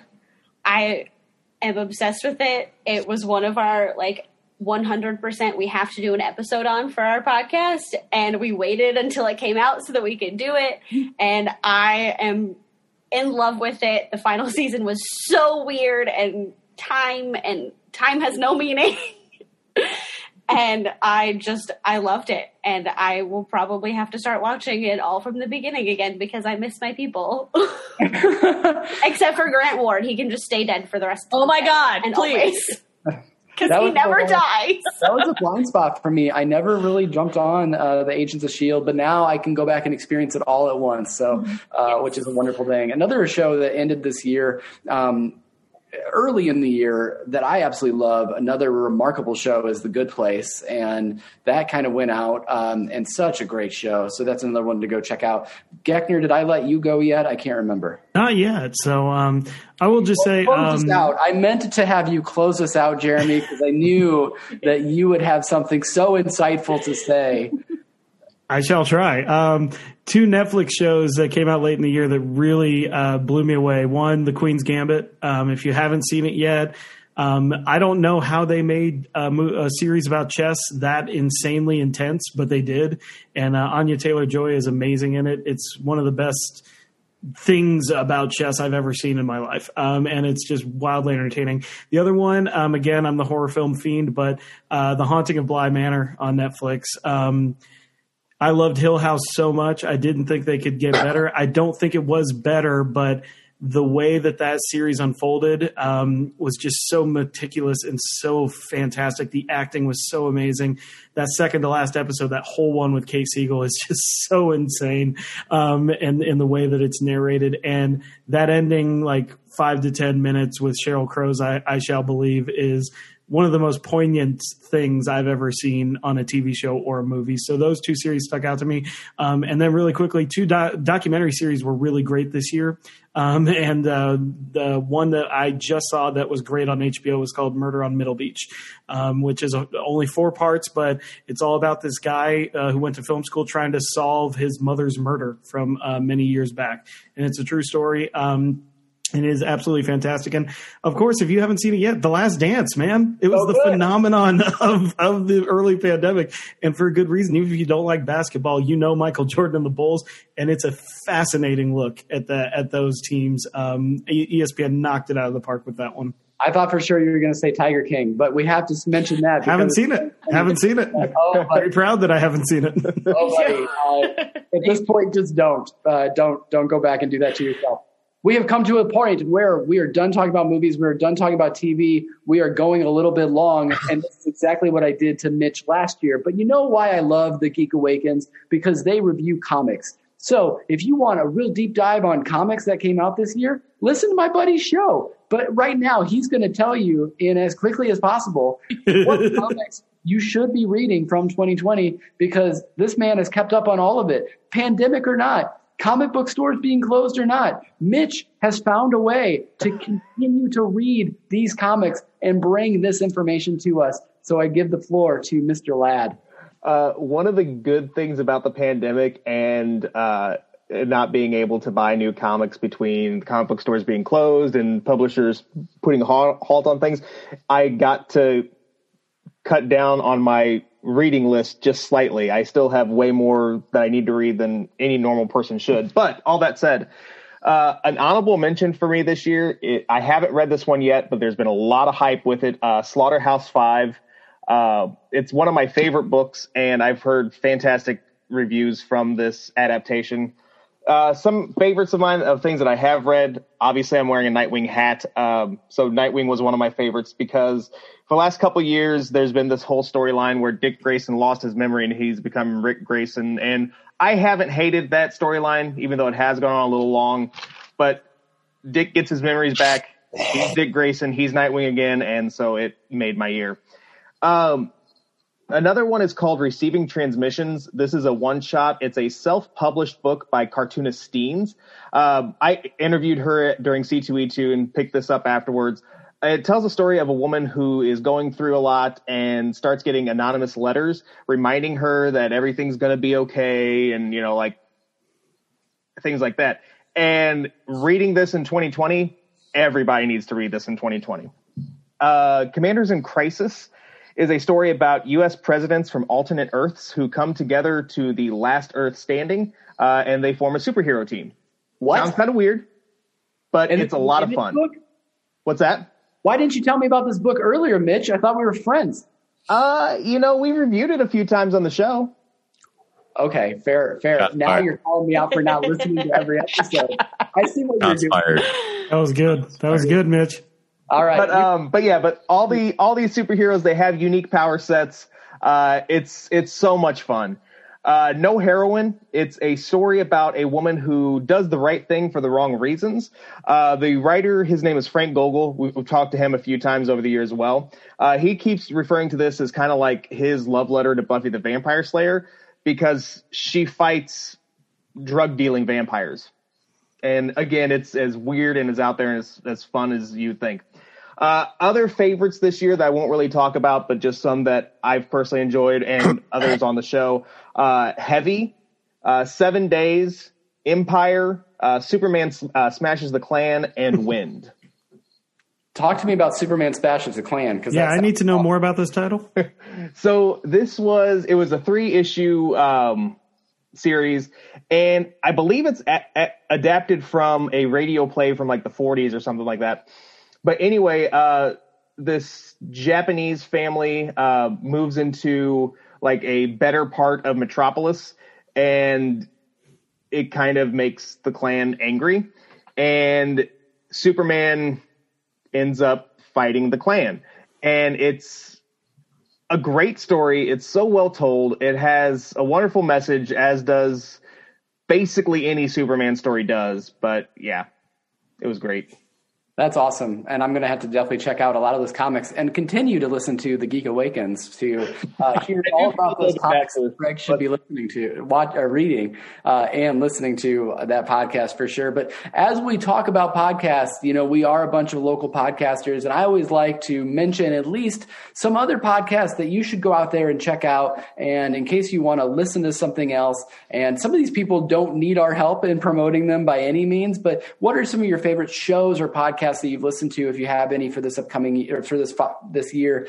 And I'll say that I kind of fell backwards into this show a little bit. I heard it from like another podcast, and that is kind of the best way to latch on to something, and that's Dead Eyes.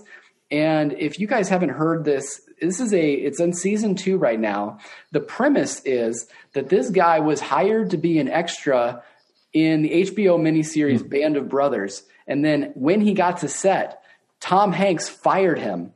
And the reason given to his agent was, Tom Hanks thinks you have dead eyes. And this really made the guy question whether or not he should go into acting. And it like really affected his life. And he's since become an improv comic.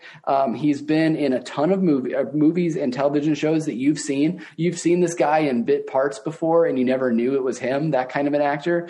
And it's just so great for him to like take this mental block that he had from this event and boil it down into a podcast series that we can all consume. And of course, the end goal and what we're all wishing as fans is that he gets to sit down with Tom Hanks. That hasn't happened yet, but hopefully sometime in the future, he will be able to do that. He's had a lot of friends on from many famous comics, and he's worked with over the years, but I would strongly suggest that you check out Dead Eyes. It's really worth your time. I'd also say, the podcast that Bailey mentioned last time we did this was Inside of You with Michael Rosenbaum. And it's a show that I've listened to considerably more this year because of Bailey's advice. And it's so great for talking about and exploring those ideas of mental health, particularly with people within the geek community and the celebrities that you have heard about. Stephen Amell has been on the show several times. Kevin Smith, Jay Muse have been on the show. And they recently had Nathan Fillion on the show. And so it's so great to be able to listen to them talk about some of their personal baggage and issues that they have, because it helps you kind of talk about that or deal with that. It's almost like therapy for your ears. So I definitely would suggest those two podcasts, Dead Eyes and Inside of You with Michael Rosenbaum. Bailey, you got any others that you wanted to throw out there this year? Listening to Michael Rosenbaum got me into Dax Shepard's podcast, and I think he owns the year with podcasting, because he's had everybody on his show from Bill Gates to Bon Jovi.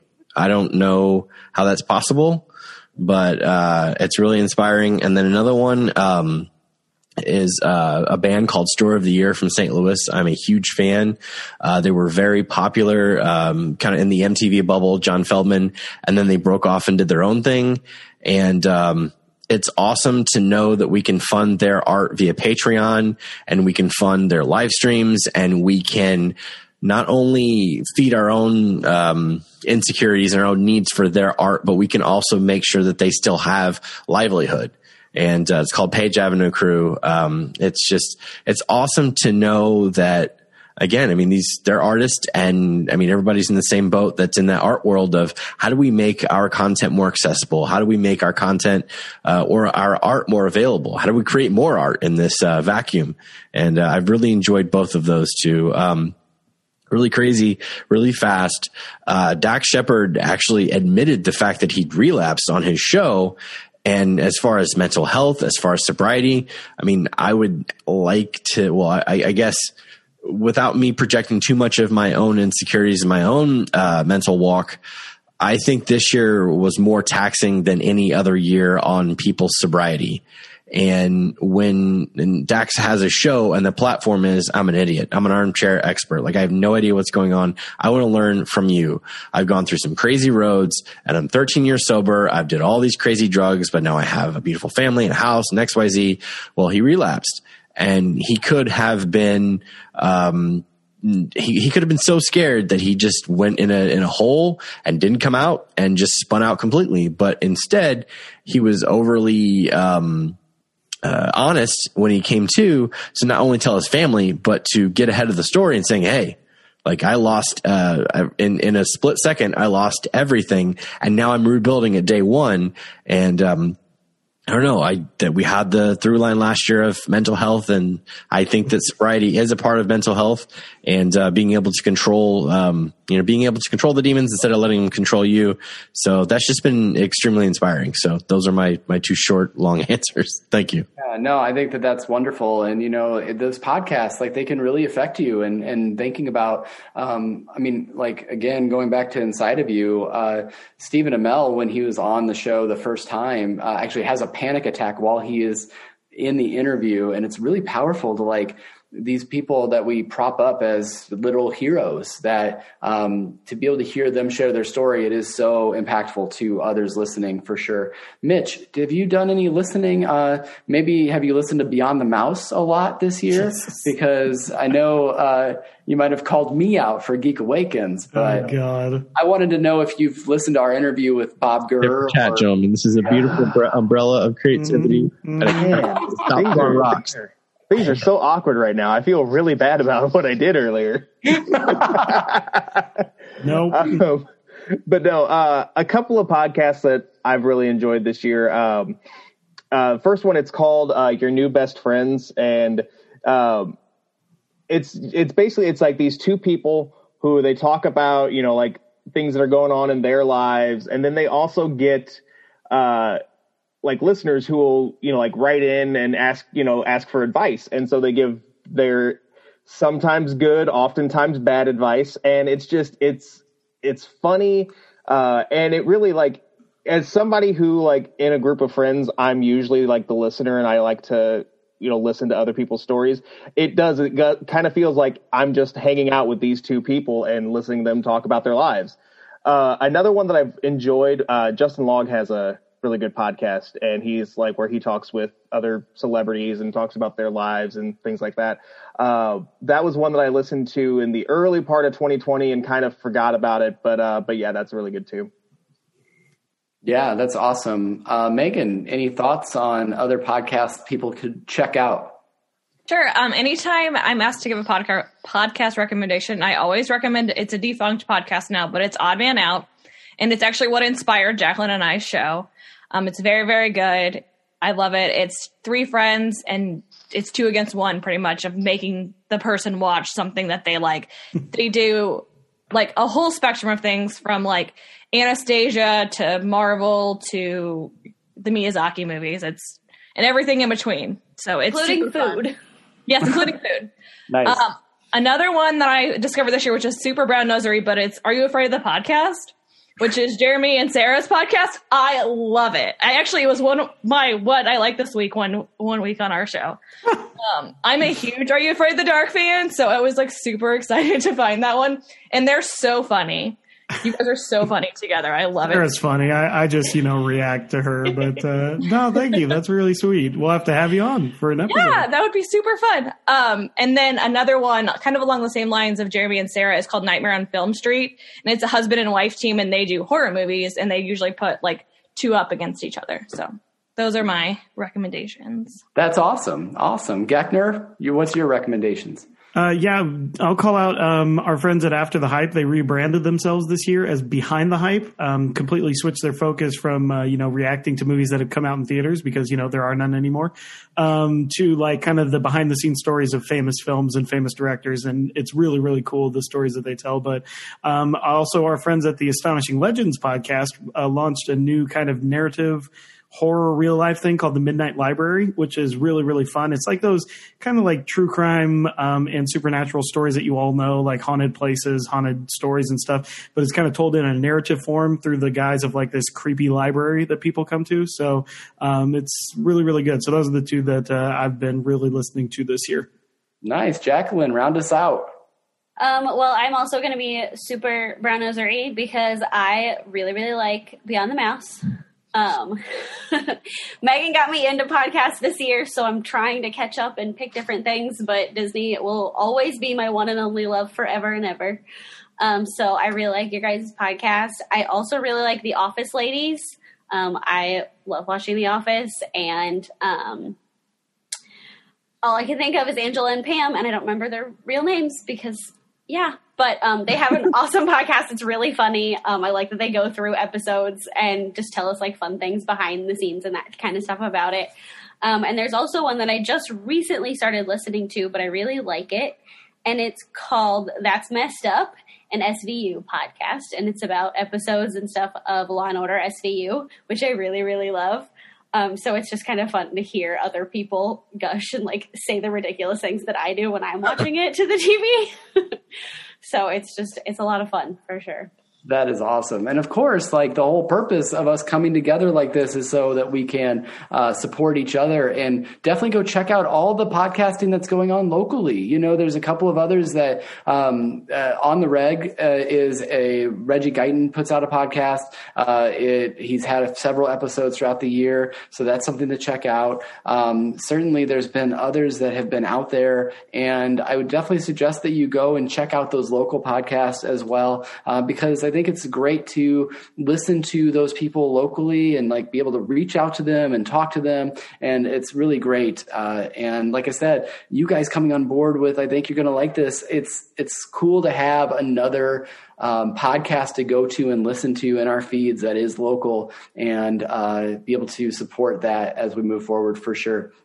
So we've now come to the time where we are going to start to wrap this thing up, because it's been a heck of a year in 2020, but we get to look forward to 2021. And I will say, you know, I think my final question to everybody, and I didn't throw this out to you, but people have been doing this online this week, and I really like this idea and concept, so I'm going to give it to you now to start thinking about.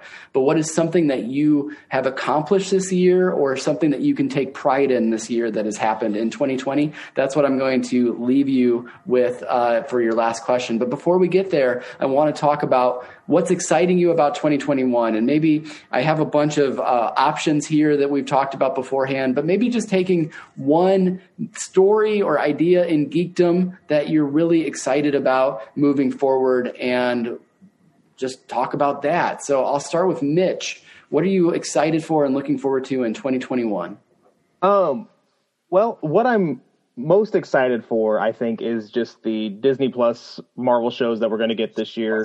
I'm super pumped. I am ready for Falcon and Winter Soldier. To kind of do a 180 just real quick, one thing that I'm definitely not looking forward to, and I don't know if this is going to be a hot topic or anything, but I'm not looking forward to the Snyder Cut. Oh man, you and me both, brother. Like, talk about, and not to get on my soapbox here, because I think Jeremy Bailey, you make a valid point that this is made for the fans, but talk about toxic fandom run amok, where, you know, the Snyder Cut didn't exist, obviously, because they're putting $70 million into reshoots to go back and actually create this thing whole cloth. And like you know, like you put out as a studio your film, and that is the film you should go forward with. It wasn't great. I get it. But like, it just, to me, revisionist history in these things can get really kind of out of hand. And if we can go back and change everything we didn't like about a film, to me, that takes away the value of the film. Oh, that's a George Lucas. Well, I don't agree with that either. Like, I don't like that we can't see the original Star Wars. I've got the VHSs. I've got them. Anytime I have them. Awesome. That's good to know. But no, I agree with you, Mitch. It's something that I'm not really that pumped about moving forward. But Megan, what's your thoughts? What are you looking forward to in 2021? I'm also really looking forward to the Marvel shows. I'm really looking forward, especially to WandaVision, which I've been looking forward to since they announced Disney Plus coming. I'm a huge Scarlet Witch fan, especially MCU, like Elizabeth Olsen, Scarlet Witch. So I'm really excited for that. And I'm also really excited for the HBO Max and Warner Brothers deal. I think that is really exciting. I know that Christopher Nolan is obviously pissed off about it, but I'm excited about it because I miss being able to go see those like new releases. So the fact that like they're giving us the opportunity to see them, even though we can't go to the theaters, is like huge. Yeah, I completely agree with you. And being like still having a small child, I'm going to have so much more access. And I feel like this is not ideal for creators, right? Obviously. But the fact that we get all of these movies, like I've already been able to see a lot of the Best Picture nominees coming out of this year. That's not normally the case because we live here in Central Illinois where you don't get those films. So the fact that a lot of these have gone to streamers, I'm going to be able to see a lot of things that I haven't been able to see yet. And that's through that HBO Max deal. So it's something I'm definitely going to hold on to that service for the whole year. They got me. And, hopefully we can return to the movie theaters. Vaccines are going out right now. So hopefully 2021 is looking up for all of us to go back to the theaters and have that communal experience. But for the moment, I think the idea of being able to sit in my house and watch some of these films is really appealing to me. And I'm glad that we're able to move forward with that. Jacqueline, what are you looking forward to in 2021? Again, all the Disney things, all the Marvel things. I'm especially excited for Hawkeye. I love Haley Steinfeld a lot. I'm very intrigued and interested to see how that whole thing is going to come apart. I also am excited for Loki. I don't know if it's coming next year or the year after. I can't remember. It's actually in May. It's coming up very soon. So it's even sooner than I thought. Super excited about that. I will say that I know it's not coming super, super soon, but I'm a little bit terrified for the Lilo and Stitch business that they're trying to do because I don't know. It's just really hard to make Stitch look real. It's just weird, and I don't think I'm going to like it, but I'll try it, and it's just weird. I totally get you there, and it really depends on how they're gonna end up doing that, and it could be very much a Sonic the Hedgehog kind of moment, especially when they reveal Stitch for the first time. So we'll have to see where that goes from there. And I have to learn how to draw so that I can tell them, no, you're doing it wrong. This is how you have to do it instead.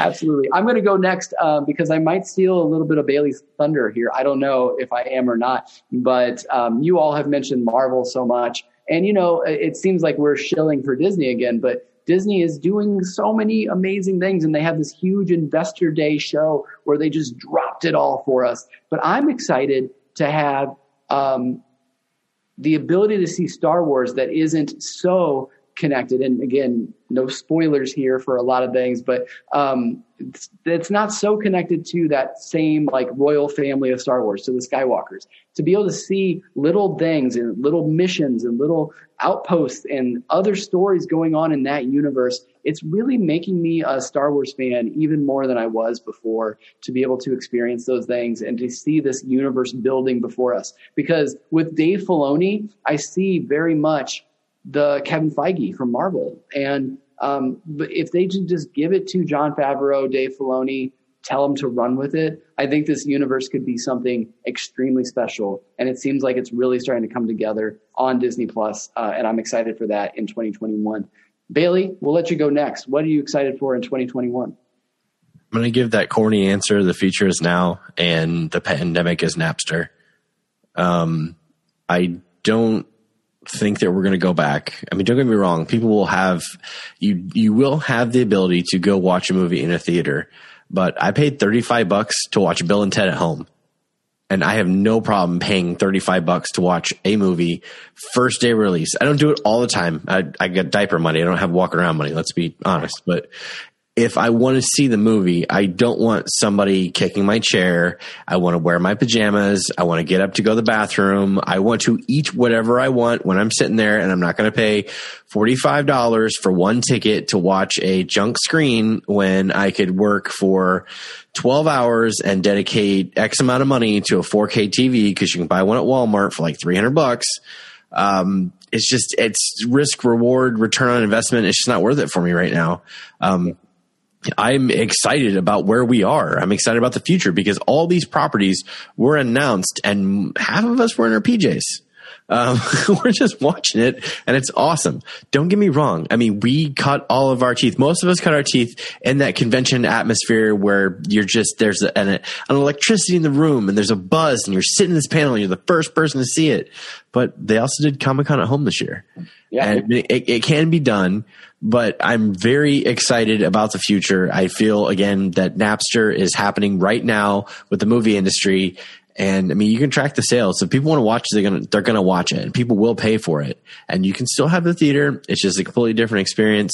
And there has never been a time where you could enjoy so much content, and there's so much more on the forefront.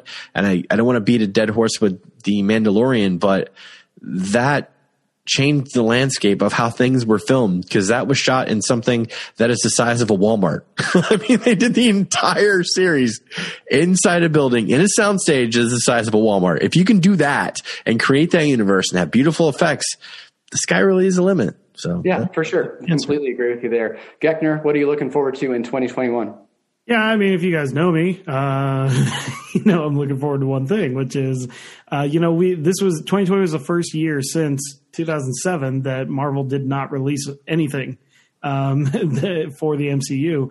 And the mere fact that they're compensating that next year with 10 properties in 2021. And if you don't know, Black Widow, Falcon the Winter Soldier, Eternals, Shang-Chi and the Legend of the Ten Rings, WandaVision, Loki, What If, Hawkeye, Spider-Man 3, and Ms. Marvel are all coming next year from the MCU. And I'm so excited to see with these Disney Plus shows, they're really going to be able now to run the MCU like a comic book almost, I think Disney Plus gives them so many infinite number of titles that they can now adapt so easily and connect in so easily now that everything is under the same roof. The fact that they're bringing Charlie Cox back for Spider-Man 3 seems to show me that they have interest that, besides the fan interest, that like Marvel has interest in bringing Daredevil, Luke Cage, Jessica Jones into the MCU proper, even though it's been tangentially, connected so far. So of those, it's hard not to be excited about Spider-Man 3 with all the news that we keep getting there, looking like a live action Spider-Verse. It's looking like it's going to be absolutely nuts. And the fact that WandaVision and Doctor Strange and the Multiverse of Madness are all a multiverse trilogy within the MCU. Yes, please. But honestly, the trailer that got me the most amped was What If. I'm very excited for this series. Yeah. The animation looks like a combo of like a Scanner Darkly and like anime, and it's like really, really interesting to me. And the fact that they got all these voice actors back to voice their parts, and some of those stories are just going to be really great. I don't know if any of you have read the What If comics, but some of those are just really, really fun. And I think that's probably going to be the last thing from Chadwick Boseman that we ever hear, the last performance that we ever get from Chadwick Boseman, chronologically anyway. So I'm really excited for that one in the summer of next year. But all the Marvel properties just have me so jazzed. It's going to be Marvel Overload 2021, and I am here for it. So here for it. So we are going to start to wrap up the show. We're going to let you all plug your shows. But before we do, I mentioned that I was going to throw a curveball at you, and I was going to say, you have to say something that you are proud that you accomplished or took pride in 2020. And so I want to go around the horn and get that. And I'm going to start with our ladies. I'm going to go to Megan first. You're on the hot seat. What did you accomplish in 2020 that you're proud of? I have two, and they're both sentimental. The first one is obviously Jacqueline and I started our podcast, so it was very exciting. And the other is that I got pregnant, so I will be having my first child in March of 2020. That's awesome! Yeah, congratulations. We'll be taking a little bit of a break in March. Yes. But record now and get them in the can. That's our plan. Yeah. That's awesome. Congratulations. Thanks. Jacqueline, what are your accomplishments for 2020? Well, mine is same. I mean, obviously I'm not pregnant, but our podcast, I'm just really, really happy with it. We get really good downloads and everything. And once we hit our year mark in March, we will be over 100 episodes. And I wanted to get to 100 before we took a break, and we've planned it, and I think we're going to get there. So I'm really, really, really happy about that. I found something that I like to do and that is more than just a hobby. But instead of sitting and watching TV or reading a book or whatever, I could sit and talk at people, which I'm really, really good at. But I also get to do all those other things too, because that's kind of what it's about. So absolutely. So plug your show, tell people where to go find it. Well, our show, okay. Like you're still talking. Our show is I Think You're Gonna Like This. Really, the best place to go is to our Facebook page. I think you're going to like this podcast, and it has all the links you can watch. We're on Spotify, Apple Podcasts, Amazon Podcasts, Google Podcasts. We have a website. If you Google, I think you're going to like this podcast, it'll show up in random places. We also have an Instagram and a group that everybody can join and talk to us because we like talking to people. So. That's and awesome. we're trying to decide what we want to do for season 2. So come vote in our poll. Yeah. Awesome. Will do. That's great. And so it was so nice to have you two join us this year and join us, our listening. You're in our ears so much with your podcast. So thank you so much for your efforts. And it's just been so great to have you on and involved in this podcast this year. And let's keep this going and continue it from here on out. So Mitch, you're representing the Geek Awakens. I want what is it that you accomplished this year that you're really proud of? And then you also need to plug your show and tell people where to find it. So in the beginning of the pandemic, I decided that I was going to learn guitar. And I took exactly one guitar lesson. All you need, man. It's all you need. But no, it's seriously something that I am proud of. I mean, we joke about how like unprofessional our podcast is, and you know whatever, and we do. It is very much like it is what it is. But that said, I am proud of the work that we do with it, and you know, being able to at least go to C2E2 and be able to talk to some people. And when we first came back from our hiatus, we, you know, tried to reach out to, you know, some local artists, but also like some other artists that we may have connected to, you know, just in our convention circuit. And just being able to still be able to put out content when everything is weird and messed up is something that I'm really happy about. Absolutely. Where can people find the Geek Awakens? So we are on pretty much anything that you can find podcasts, Spotify, Stitcher, Apple, Google. We're on Amazon. We're on Facebook and Instagram as the Geek Awakens podcast. That is too long for Twitter, so we're just at Geek Awakens on Twitter.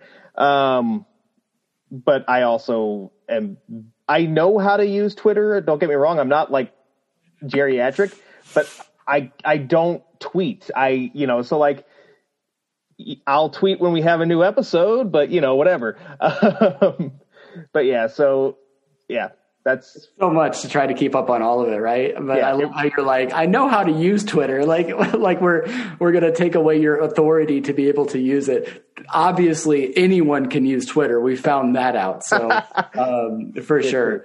But thank you so much for continuing to put out such great content. Geek Awakens is so great. Go back and I will listen to all those episodes where you talked about Commanders in Crisis. I promise. But, you know, I love it because you're kind of the punching bag of your show too, which is why I kind of like to keep that going while you're here with us. So thanks for being a part of this again this year. That means so much to me that, you know, that I'm the punching bag here too. I love it. But seriously, thanks for inviting me. It's always a lot of fun, and it's something I've been looking forward to for how many years have we been doing this now? We skipped a year. We skipped 2017, but this is our 6th time doing it together. Yeah, so pretty incredible stuff. And one of the people that started that you invited Scott and I to come talk geek stuff at the Neat Right Network way back in the day. I got the photo. It came up in my feed. Oh man, really? That's awesome. Yeah. That's awesome. Yeah. It's so cool to be able to have those experiences. So Jeremy, talk to me about something you're proud you accomplished this year, and then also make sure you plug Lincoln's Legends for us. Well, sorry to be sentimental, but this is what I'm really proud of because we're here, we're healthy, and we haven't lost our minds. We haven't lost our minds to kids. We haven't lost our minds to any type of rabbit hole addiction that people might have, whether it's eating too many nachos or, doing other things. I'm not going to say what else, but I'm really proud of the connections that I continue to get to be a part of.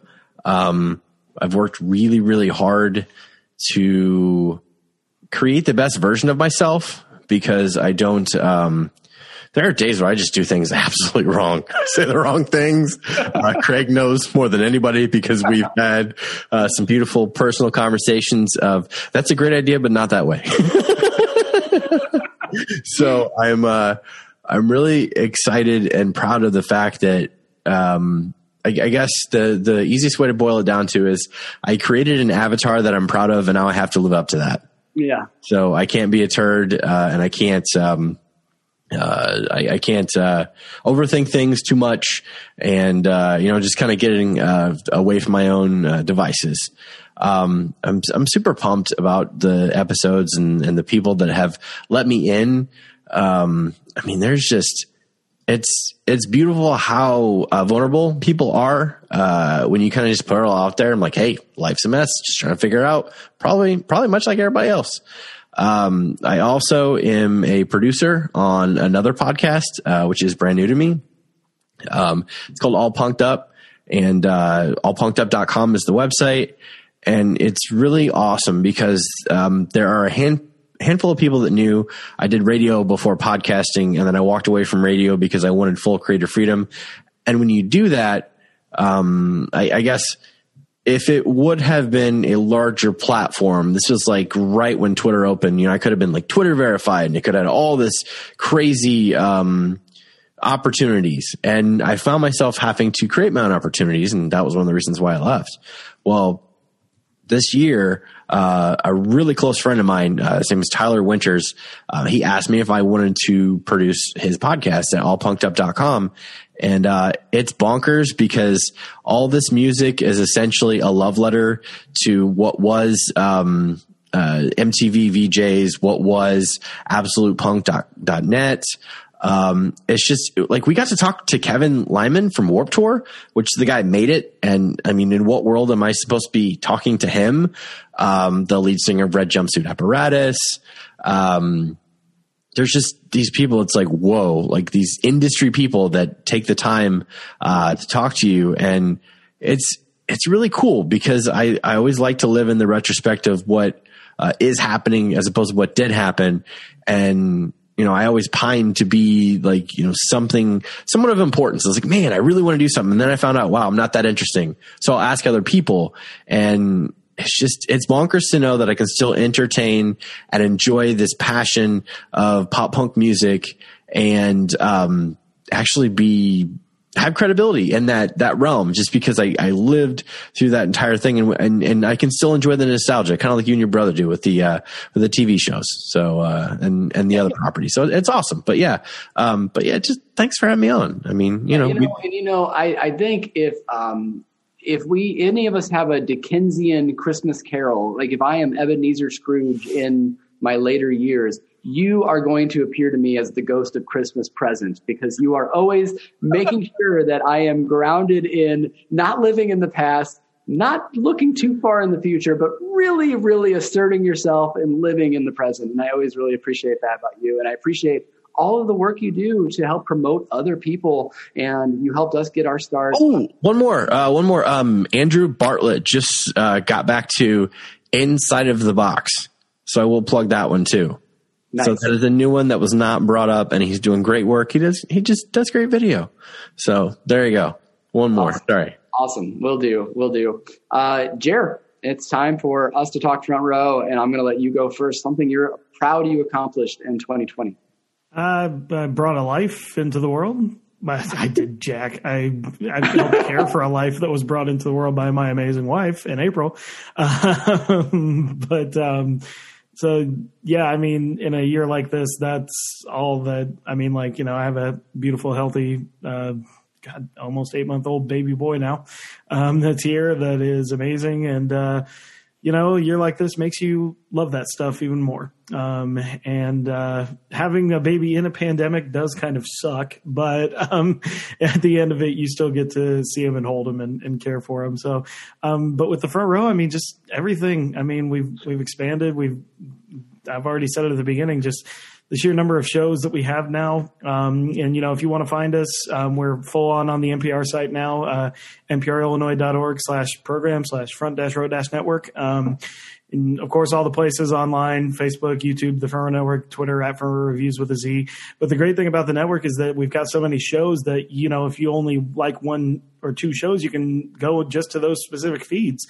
Everybody has their own feed now. So if you want the smattering of everything we do, you've got that main Front Row Network feed, but there's everything. You can go to Beyond the Mouse. You can go to Are You Afraid of the Podcast? You can go to Convince Me, Guilty Pleasures, Classics, all these things that are out there that can just entertain you. So I'm just really, really proud that, the podcast did kind of keep us sane this year. We just kept going, and I'm very, very thankful for that, and all the amazing work that everybody does that I get to take credit for. So yeah, that's my favorite. Nice. And I'll piggyback on that with some of the things I'm proud I accomplished this year. And I found for sure during this pandemic that I am an extrovert and I need other people. I need these kind of Zoom conversations. I need to talk to people. And that's why I'm so grateful that I had the podcast. But also another thing, I kind of refound my passion for running. So I've logged slightly over 1,000 miles this year. Right. And I've lost about 60 pounds.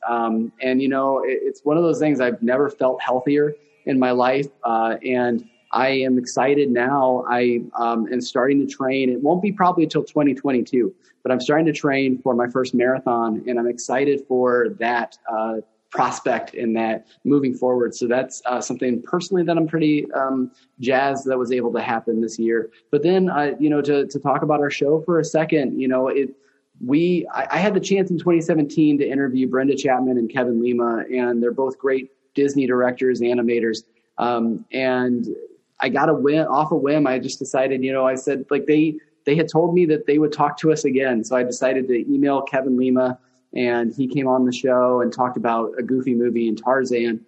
And he gave the advice that, you just got to ask people for it sometimes. You just got to go for it. And that's what we've been doing on Beyond the Mouse. And we've had 15 or 16 different guests now.